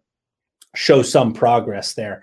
Defensively, they're you mentioned the high-end pass rushers that they will be forced to replace, but they brought in DeAndre Jordan, a former starter at Tennessee, seems to fit that same mold. The defensive backfield, I think, is going to be, at least on paper, one of the best in college football. Right now, they rank 3rd in our defensive back ratings nationally, and 4th as far as our back 7 ratings. So this is a very, very talented secondary. Everybody's back, and they add, as you said, Tyreek Stevenson. So there's a lot to like there. And Manny Diaz, talk about, again, 3rd team in a row here, somebody taking back the play calling duties. He's taken over as the play caller defensively. Blake Baker moving on to LSU. So I think that, a lot of the outside things seem to really be coming together for Miami. The talent has always been there, and I think it's actually on the rise. They're more talented now than they were 2 or 3 years ago. And it's they're starting to put it together. Our numbers really, really liked Miami last year, thought there was a chance that they could win double-digit games, could be the best team, best shot to challenge Clemson in the ACC. It's setting up very, very similar to that at this early stage. They are going to be at least a 2-touchdown underdog, probably to Alabama. Pardon me. On a neutral site to open the game, but we've got them favored in every other regular season game in our early numbers. There are a handful of pretty close games. North Carolina is going to be basically a coin flip. According to our numbers, Pitt is actually a pretty tricky one. That's only about a field goal that they're going to be favored. Appalachian State is certainly going to be a tough opponent. They're a team that finished higher than Miami last year in our power rankings. So, there are certainly opportunities for them to stumble. But if our, projections were to hold to form and they were to win all those games that they are, 1, 2, 3-point favorites, we're looking at an ACC championship caliber team, and they don't play Clemson in the regular season. But I think, by the time that they would meet in that title game, if De'Aaron King is fully healthy, if that offensive line takes a little bit of a step forward, I think they're going to be able to rush the passer just fine. They have recruited the transfer portal pretty well, and they seem to develop pass rushers pretty well also. So I think that they're going to be just fine there. I don't know that I trust Miami yet. They haven't proven it to me that they can, truly compete for an ACC championship. They laid a couple of eggs at time last year. The game against North Carolina, they look completely outmatched. But They're, I think, a team that I can be optimistic about. And part of that is Rhett Lashlee. Part of that is getting the offense right. One thing that I have a minute to breathe, that I'm not, we're getting almost finished with our team profiles, still have daily updates, of course, but the big heavy lifting is done. So I'm excited. I can actually watch a little bit more football in the coming weeks, study a little bit more. One thing I'm excited about, there's a high school coach who does a lot of observation on Twitter, puts videos out and things like that, writes books on certain subjects. Alex Kirby is his name, does some great work. He's written a book on the Coastal Carolina offense. He's written a book on the BYU offense. And right now he's digging into Miami. And I'm excited to look a little bit longer into that. He's really concentrating on the interesting things they do with trips into the boundary. And so now that I have a little bit more time, or will soon, want to dig into that sort of stuff. Miami is a team I think I'm going to spend some time with this late spring, in the summer, kind of to figure out if I should trust what our numbers say, because there are a team that sometimes, we mentioned USC, Texas, teams like that. Miami is one of those teams. They look great on paper, it seems, year after year after year, but they kind of come up short. They were a team that did that for us last year. They're setting up to be a team that our numbers really, really like. They're 12th in our preseason power rankings, number 2 in the ACC. That might seem a little high, so I want to dig in and find out if my eyes, are catching up to what our numbers say. So, things could change, certainly. They could be a team that disappoints us again, but at this early stage, I think there's reasons to be optimistic about Miami. Are you putting the positive spin on Miami too, Xavier? Do you like what they're bringing to the table? What do you think? That all is dependent on D'Eriq King's health. I'll be 100% honest with you. If he does not come back the player he was last year, it's going to be really tough for them. I mean, he had to do some Houdini type stuff to keep them in ball games at times. Nick alluded to the North Carolina game last year. Although they got, bludgeoned by North Carolina, he still had a pretty good game. Last year he had to be so much better than the opposing team's defense that it really worries me and concerns me if he cannot be that much better than them this year. I mean, we're talking about a team that talent-wise should be beating the doors off of Virginia, and they barely won that game. They beat them by 5, beat NC State by 3, beat Virginia Tech by 1. This is not. There's not a lot of confidence I have in this Miami team outside of D'Eriq King, especially with some of the talent that they lost on, especially up front on the defensive side of the ball going to the draft with Gregory Rousseau and Jalen Phillips leaving. Excuse me. I think defensively they should be better. I'm expecting, especially on the back end, this is a completely senior-laden secondary for the most part, especially in the starting and your base defense, your 2 corners, your 2 safeties, all seniors. And so I'm expecting, at least on the back end, for them to be better. But once again, can they produce points? And although I believe that the ACC will be down this year as far as the rest of the talent in the ACC, I'm still not confident that they'll be able to just run through the ACC. I mean, I'll be perfectly honest with you. I think Miami could start off 0-2 and then run the rest of their schedule. I think they'll lose to Alabama, and they can lose that game to App State. And I think they'll find their footing after that. I genuinely believe that, after that, they've got Michigan State, CCSU, and Virginia. I think they can finish out that first 5 weeks before their bye weeks 3 and 2. And then we can start to talk about them down the road. They do get lucky with not having to see Clemson this year. I think that helps them as well. The only tough game in the ACC that I'm just going to pencil in as a loss for them already is against North Carolina. Outside of that, I think that they can compete and win every other game. They have a chance against North Carolina, I will say that, but I'm not confident as of right now that says that they're going to beat North Carolina. I think this is an 8, possibly 9-win ball club next year, 10 wins if they can get over the hump against North Carolina after the bye week on October 16th. But I wouldn't be surprised if they did represent their side of the conference in the ACC championship game. I think North Carolina is still my favorite as of right now. I wouldn't be surprised by it, but I think when Nick starts saying ifs, I start losing confidence. It's kind of just how it works. When he said if D'Eriq King is healthy, knock against him. When he said if the offensive line, Xavier. I don't know. I don't know if he's healthy. But then you said if the offensive line can actually do their job, knock against him. I was like, all right, cool. We're just building up an argument here for why Miami will be a 9-win team and will miss out on the ACC championship game again. So I think that's where I'm comfortable sitting. 9 wins, possibly, like I said, starting off 0-2, and then their other loss could be to North Carolina. But I think Nick is right. This team's success fringes on how good and how healthy D'Eriq King will be next year. All right, let's go to Buffalo. 6-1, our only MAC team here. 99th ranked recruiting class this season, 8th in the MAC. 7 transfers out, only 1 in.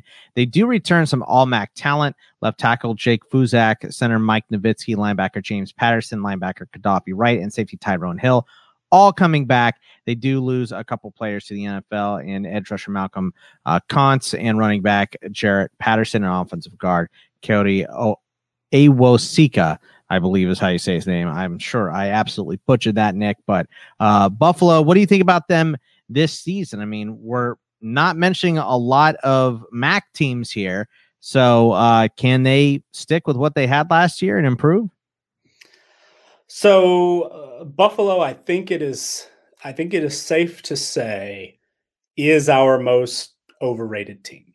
And I was certainly impressed with Buffalo. I mean, Jarrett Patterson was absolutely incredible.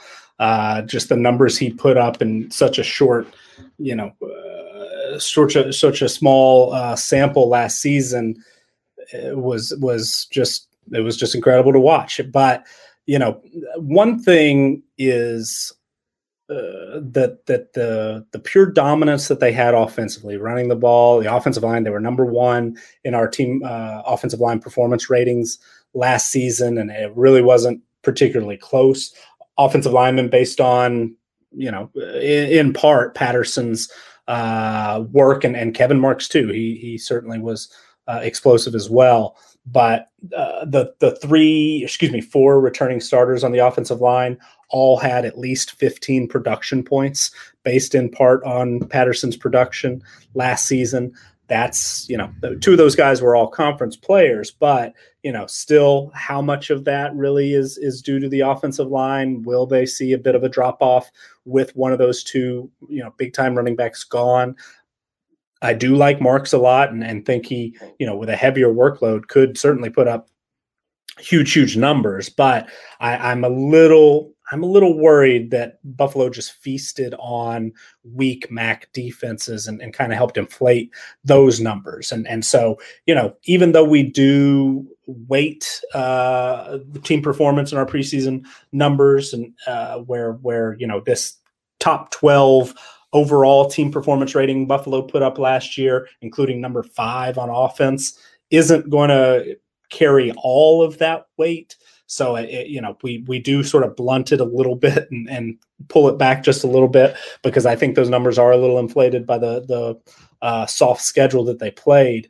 Still, those numbers are going to continue to keep Buffalo probably at or very close to the top of our MAC power rankings. Right now, in our earliest numbers, they are still the highest rated team in the MAC. We talked a couple of weeks ago about Toledo and Western Michigan. It's pretty close, and I think that when all is said and done, one of those 2 could potentially pass Buffalo. But right now, based on just the numbers that they put up in 2020, Buffalo is bringing back enough and had enough success last year that they're looking like that top-rated MAC team in our preseason numbers. But there are, I think, some, a little bit of cause for concern beyond just what might be a little bit of inflated statistics. It's a little strange to me at Buffalo that multi-year starters enter the transfer portal as much as they do. They have a tight end, Zach Lefevre, multiple starter, has played over 350 snaps each of the last 2 years, decided to transfer to Western Kentucky. A multi-year starter at corner, Roy Baker, or at least, big-time contributor, wasn't really a starter in 2019, but, played 350 snaps, was arguably their best corner last season. entered the transfer portal? Or are those guys moving on to bigger things? They had players after the 2019 season transfer to places like Boston College. And, it happens where guys say, okay, I want to move up a little bit in competition, maybe see, have more scouts at our games and things like that, have an opportunity to capitalize and become catch the eye of an NFL scout. I certainly get that, but it seems to happen more at Buffalo than I would expect for a team that is, has been as good and consistent as they've been, and under a head coach that is so widely respected as Lance Leipold seems to be. Was a pure, just dominant head coach at Division III, has had success, built Buffalo from one of the worst teams in FBS college football into a MAC title contender year after year, basically. But we've seen guys, big time players, transfer or leave for the draft. Tyree Jackson a couple of years ago, was super raw as a quarterback, has had all the tools we thought could be a player to get drafted, but first entered the transfer portal, then decided to go on to the NFL draft, is undrafted. I don't think has played in the NFL. I could be wrong. Maybe he's changed positions. You guys would know better than I would, but there's something just a little bit strange about it. And I do really respect Buffalo. I do really respect Leipold. He's done a great job. Maybe he's just open with those guys and say, hey, yeah, you think you've proven what you can prove here, go on to the next thing. I fully support you. Maybe that's the case, but something just seems a little weird about that to me. But, beyond that, Leipold has done a really, really good job finding kind of underrated players, diamonds in the rough, that are either super talented or that program is able to develop them.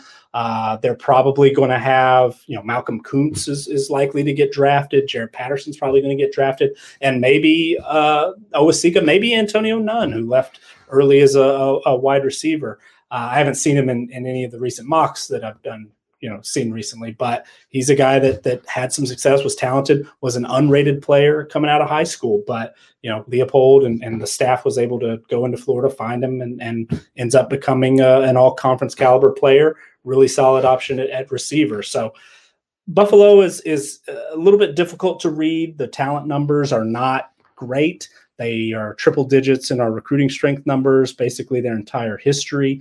Roster strength wise, overall, they rank 100th. So it's difficult for me sometimes, and I can understand if it's difficult for listeners to kind of connect. Okay, this is a team that ranks 100th in overall talent, but they're a top 25 team in our final power rankings. They're going to be a top 50 team in our preseason numbers.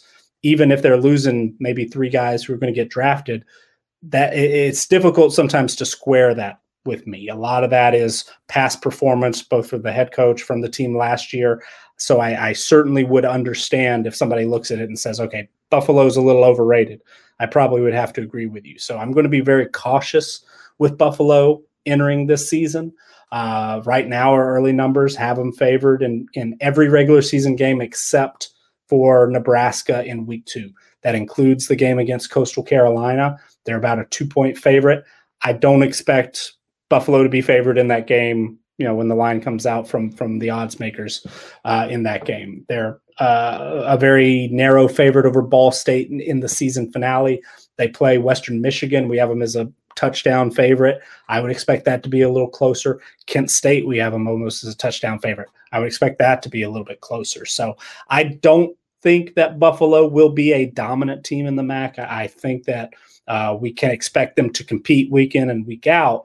They might be, worthy of that number 1 spot in our power rankings, but I don't think this is a team, at least as it shakes out on paper right now, that we can expect to win every game that it's supposed to win on paper, in part because I think the way we've got things structured a little bit on paper, specifically for Buffalo, I think they might be a tad overrated according to our numbers.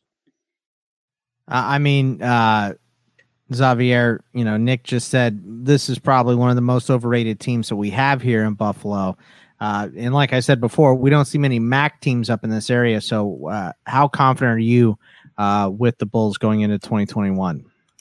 I just want people to know, if Nick says you're one of the most overrated teams on our list, that is a pretty damning remark from Nick. Nick doesn't really go out on the ledge that much and say things like that. So for him to say that, that's pretty confident there. I'm gonna have to agree with Nick though. I was shocked to see them at 23 when we looked at the list today, or when I looked at the list today, and I just genuinely think that when we come into this year, you're absolutely right, Nick. They absolutely were able to beat up on some pretty poor MAC defenses last year.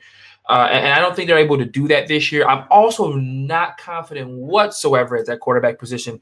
Kyle Vantrease might be one of the I hate using the term game manager, but that is what his numbers reside. Last year, 1,300 yards, 7 touchdowns, and 3 interceptions. That doesn't tell me really anything from a quarterback perspective. And with losing, Jaret Patterson, I just don't see where they make up for it. Will Kevin Marks, whether they do it by running back by committee, or will Kevin Marks take the job outright? That's yet to be seen. They bring back a lot of talent on the offensive line, which tells me that, Kyle Vantrease, if they were to open up the offense a little bit, would be upright.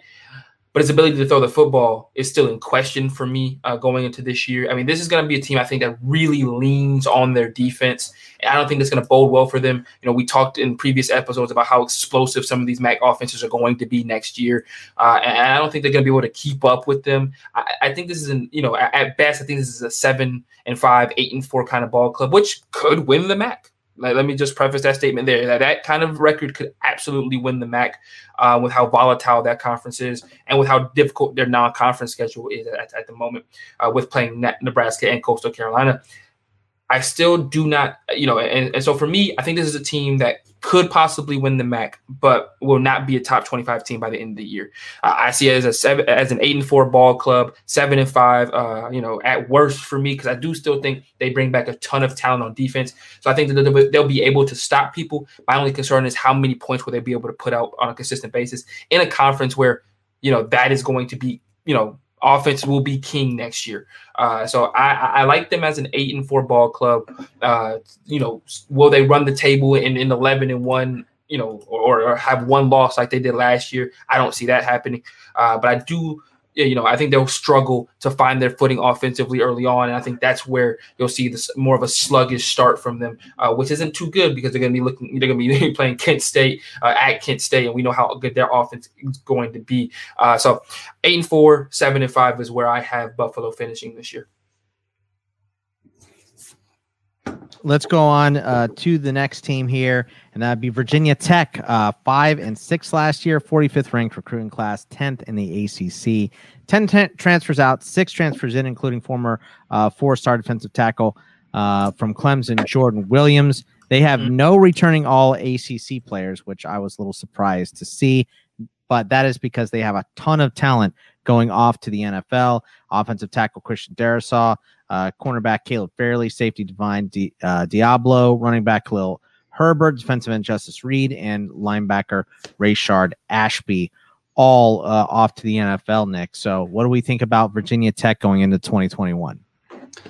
I don't think alone in this, but I'm a bit worried about Virginia Tech and sort of the way that they have been structured the last couple of years. Virginia Tech is a team that our model has given a lot of respect, probably in some cases too much respect.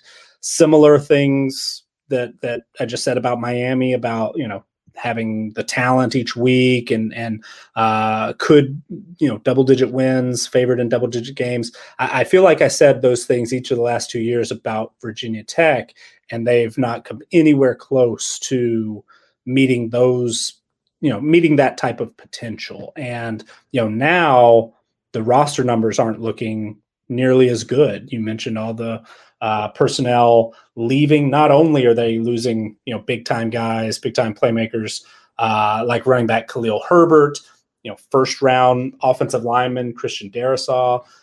They're losing some really, really productive pieces defensively. Last year, Caleb Farley opted out prior to the season, but he's, in that first round mix and a lot of the discussion I've seen.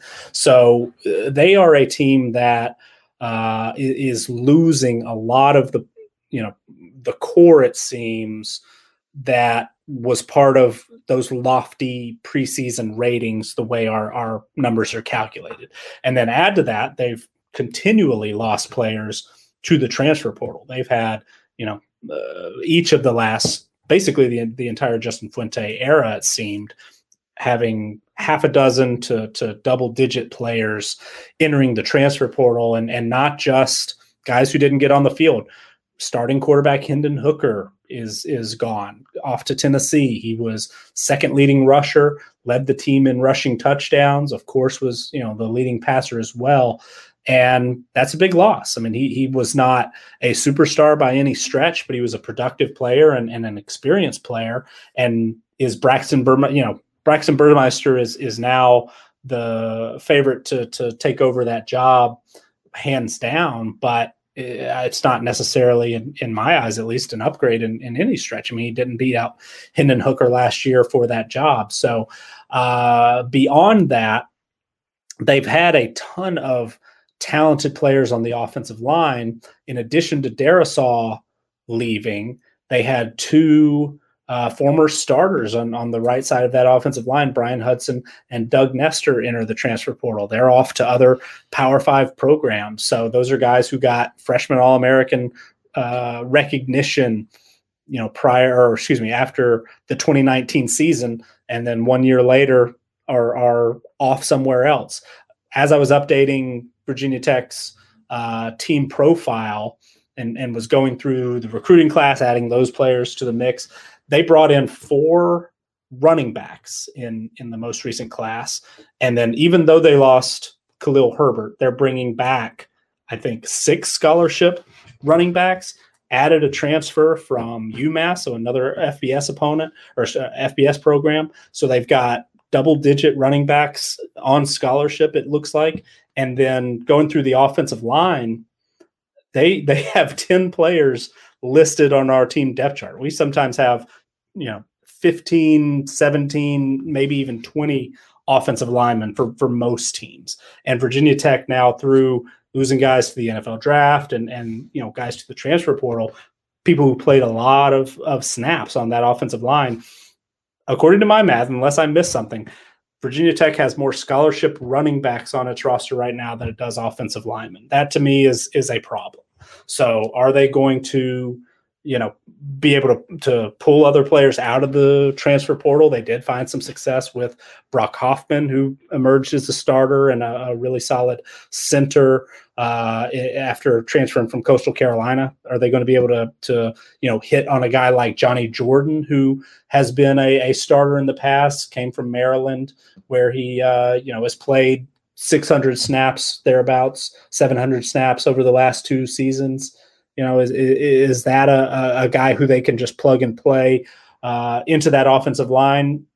But, if so, where's the depth coming from? Because right now, nobody outside of our projected starting 5, which they do have 3 returning starters, but 5 guys now on the roster who played over 200 snaps last year. Nobody else on that offensive line played a snap last season, and only one of those guys has any career playing time. That's Jesse Hansen, played 5 snaps in 2019 in 1 game. So I'm concerned for Virginia Tech. One, because they're losing so much, because they've been disappointing in the past compared to what our numbers expected, and then also just math-wise, things are not looking great as far as the way as the roster is constructed. You can only play so many running backs at a time, and there's no way that 10 of them are going to get on the field, where, offensive linemen, there probably could be 10 guys that you would need to play over the course of the season on the offensive line. So I'm worried about that. I do think that they've got some very talented players here and there. I like Raheem Blackshear. Doesn't look like he's going to be the hands down starter at running back. Jalen Holston's going to be in the mix, but Blackshear is somebody who can help as a receiver out of the backfield. You can do some interesting things with him. Trey Turner is somebody who I think is very talented as a receiver, has had some success in the past. He's going to be pretty close to a 100 rated player this year. They've got a lot of experience coming back in that receiving core. Jaden Payette.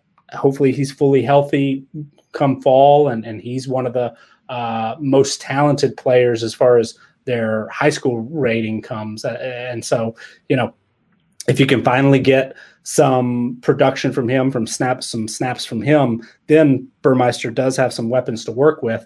On defense, the linebacker core is solid. Amari Barno put up huge production numbers last year as a pass rusher. Their linebacking core is going to be one of the best probably in college football, ranks top 10 in our numbers early on. But, they've lost so much, and there are so many little things on the fringe of this Virginia Tech program, just some things that don't quite feel right, that I'm not sure that this is a team that's going to, be a top 30 type team on the field. They certainly weren't last year. They ranked 42nd in overall team performance. They actually ranked 15th on offense and 86th defensively, which was a big disappointment because those defensive talent numbers looked really good last year. So I've been disappointed in Virginia Tech. I'd had some pretty high hopes for them each of the last 2 years, and they certainly disappointed me. I'm running out of patience, and now our numbers are not quite giving the hope and the respect for Virginia Tech as they were the last couple of years. So this is a very important year for Fuente and his job, long term. And I don't have a whole lot of reason to be optimistic that he's going to be able to win enough to maybe even keep his job. The schedule does set up pretty well, but I just don't have a ton of faith that they're going to be able to take care of business and win those close games, those games that we might have them projected as a slight favorite or a slight underdog. I don't have a lot of trust in this Virginia Tech team. Xavier, what do you think of Va-Tech this year? Nick just said he doesn't have a lot of faith. There's a lot of question marks going in here, and they're losing a ton of talent. So it all adds up to a pretty concerning outlook on 2021, right? Yeah, there's way too many question marks in too many positions for me to be excited about Virginia Tech next year. Nick hit it right on the head. The amount of talent that they've lost on this team, I think, in not just the amount of talent, but in such key areas on this team are going to be really tough to replace. And as of right now, we don't even have an answer of what the replacements are going to even look like or be, for that matter. And so that's a really big concern for me, that their offensive line is going to be haphazardly put together all year. Their starting right tackle might end up being a redshirt freshman. There's a lot of issues that I see on this team with youth, especially, where I'm just like, I don't know whether or not that position is actually going to be filled or is going to be a revolving door. The hole left by Rayshard Ashby, who's going to fill that? This is a guy who was a triple digit tackler in 2019. Are they going to be able to fill that hole? Caleb Fairley, that is a massive hole in the secondary. And yes, you have a senior late in secondary where, out of your three corners, two of them are going to be seniors this year, in your best one in Jermaine Waller. But is he going to be able to step up and be the lockdown corner that Caleb Fairley was for you over his career at Virginia Tech? Even the quarterback position for me, which I think last year, and you can correct me if I'm wrong, Nick, I believe that the quarterback position even last year was somewhat of a revolving door last year, and that they couldn't settle on one particular guy week in and week out. I couldn't remember if they did or did not. But that for me is a major concern going into this year because of the fact that they have so many seniors at quarterback, yet they have yet to find the guy for me. And so I'm really concerned about this Virginia Tech team. I think this is a team that will lean on their defense, being that is the most talented side of the ball, in my opinion. However, I just don't see that. There's no way, in my opinion, that I see them putting together an offense that can compete in the ACC this year. Their schedule, who got them North Carolina week 1? I don't know. That person needs to reevaluate their job title. That's tough. Then it's not easy going to Middle Tennessee. We talked about how bad Middle Tennessee is, so that's a definite boost there. Going to West Virginia, we talked about how West Virginia could be better this year. That's going to be a scary one for them. And right off of their bye week, guess what? They get Notre Dame. So I just don't see where they're able to kind of find their footing this year. Even with teams that aren't necessarily always that great of a ball club. Sometimes you find your footing and you can pick up a couple of wins in a row that, can lead to a better overall record. I don't see that happening for them this year. I think they'll be somewhere in the middle of the conference. I don't know if they'll be in the basement, but I think they'll be somewhere in the middle. I think this is a 6-win ball club, 7 wins at best. There's a lot of toss-ups in the second half of their schedule that I think that they can pull out. But I also would not be surprised if this team finishes 4-8. I'll be perfectly honest. But I'm more comfortable saying 6-6, 7-5 for this ball club if they can figure out their offensive woes, especially on that offensive line. Gosh, I mean, Nick, I didn't even know the stat of them having more scholarship running backs than they do offensive linemen, but that's never a good thing, for people who don't necessarily know. So I'm concerned in that regard. I think the defense will be good. I just don't think that they'll be as good as they were last year with the talent that they've lost. And I don't think that they'll be able to find any consistent footing throughout their schedule.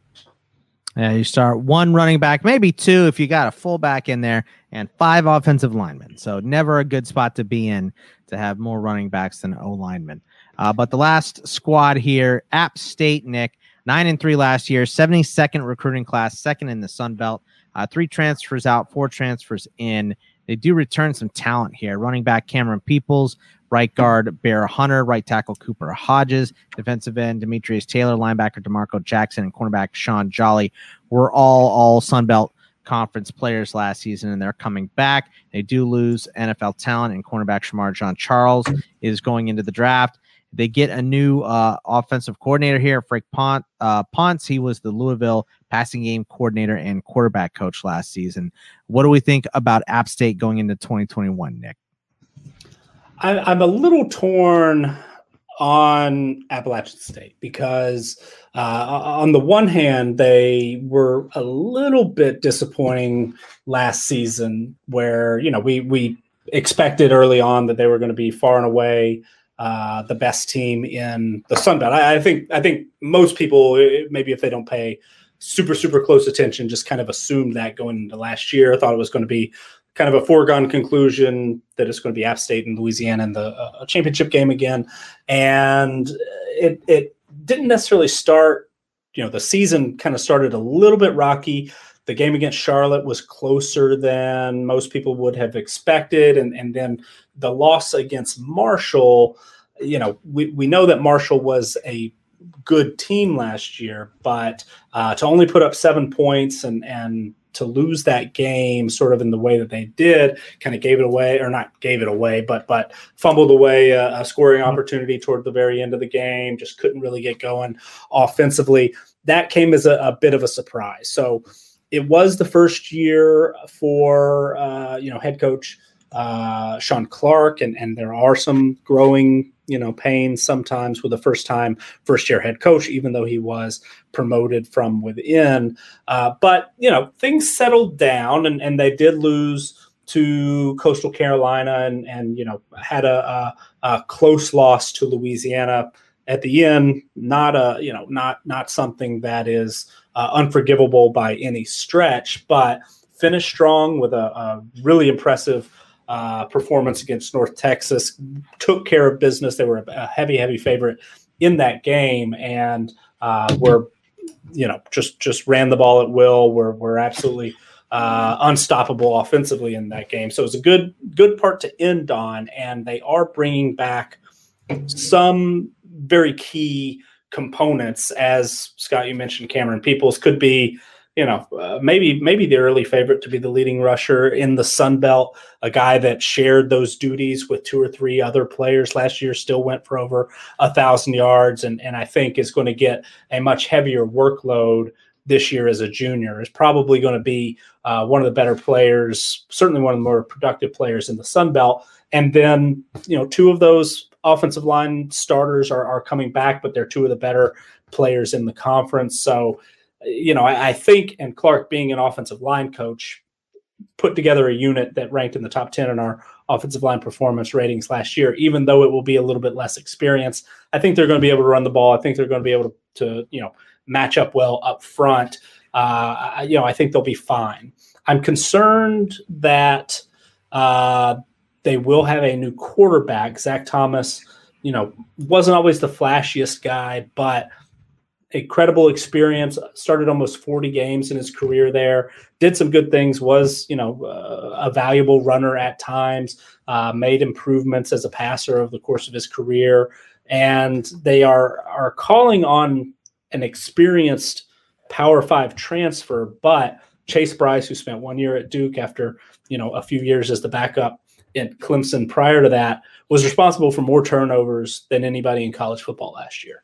And, Duke's turnover numbers were just, it looked like a glitch, basically, just how far they were away from the next closest team. And Chase Brice was responsible for a lot of those. And he did show some real promise at Clemson, and he was kind of the guy that David Cutcliffe, who is a long-respected quarterback coach, seemingly handpicked to be his guy at Duke last year, and it was a pretty quick turnaround for him to then leave and go to Appalachian State. It seems almost like he'll be handed that job again.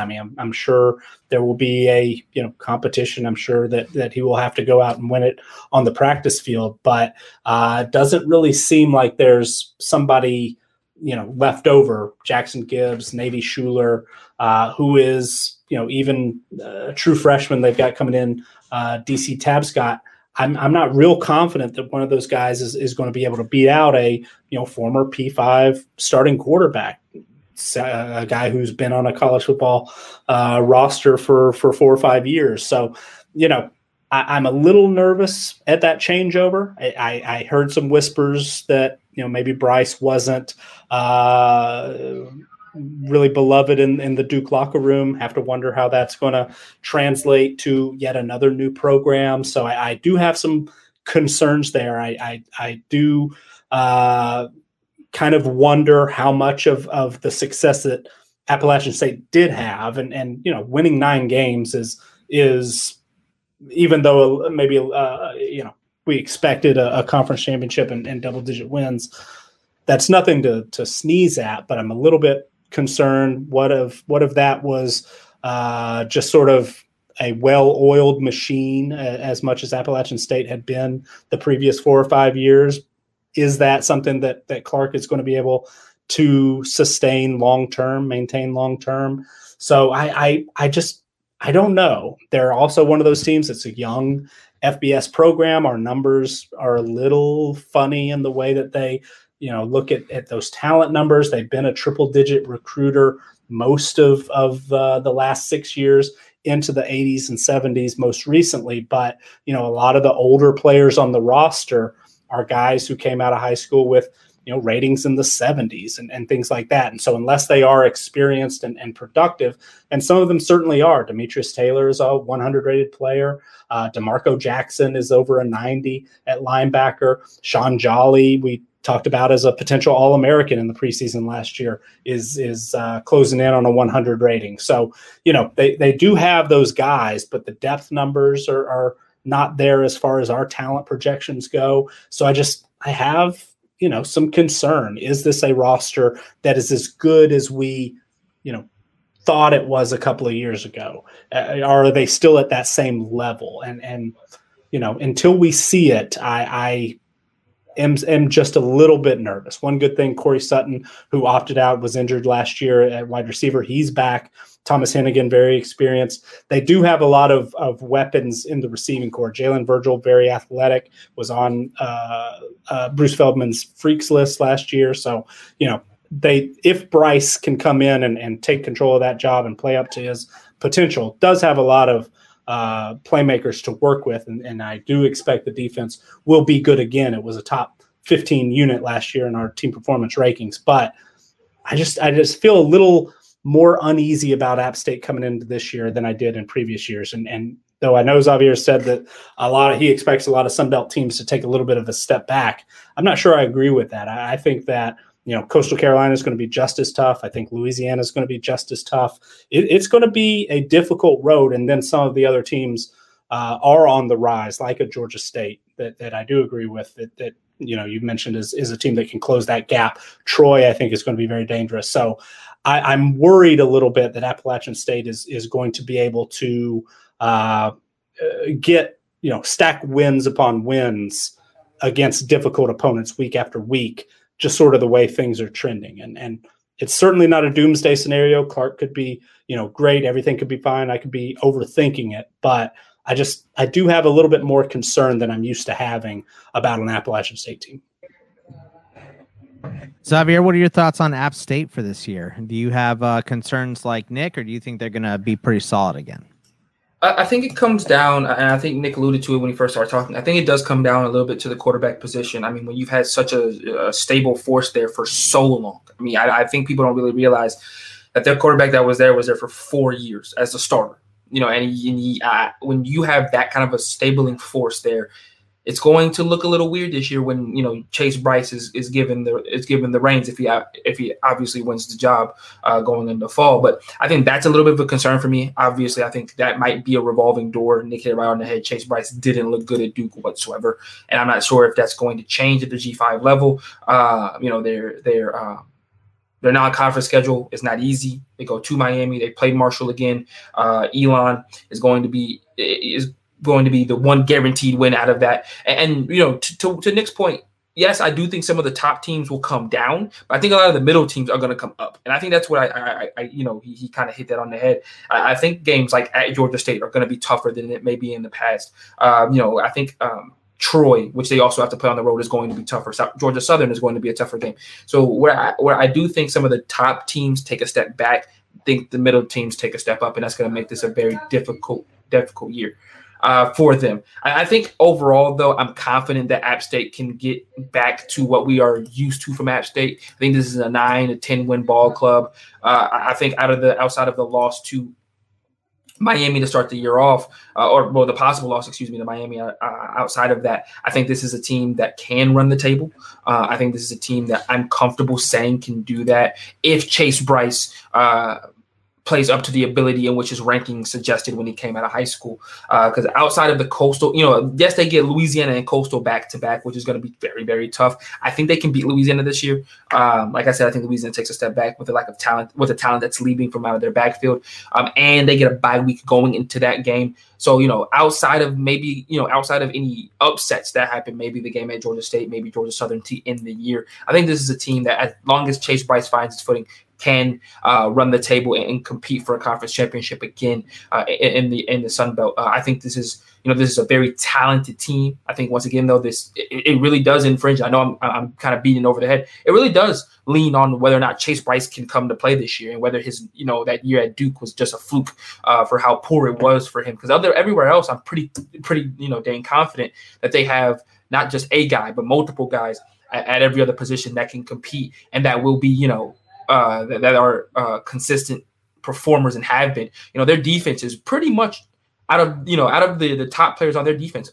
Pretty much all of them are seniors or juniors. So they're not going to be coming in this with youth, even on their offensive line. Same situation goes for them. And at the receiving core, same situation. So this team is really coming back for another chance at a conference championship, which they probably feel like they were, a couple of plays away last year from possibly doing that.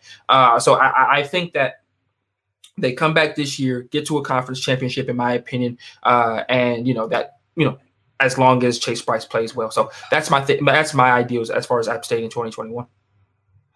All right. Well, that covers it. That's all the teams for this show, doing 30 to 21. So for the next show, I'm excited for it. It's going to be 20 to 11. We get Texas in here. Why. We get Arizona State in here. We get some other really, really good squads: Penn State, North Carolina, Iowa, Washington, USC, some really, really good ones. So that one is going to be a lot of fun. But remember, you can find us all on the Twitter at Bogman Sports for me, at CFB Winning Edge for Nick, and at Xavier_Trish, TRICHE for Xavier. And we will see you guys next week. Take it easy, everybody. Thank you to our Patreon supporters for keeping our show ad-free and for funding our wide range of college football analytics projects. Thanks also to Blake Austin for our theme music.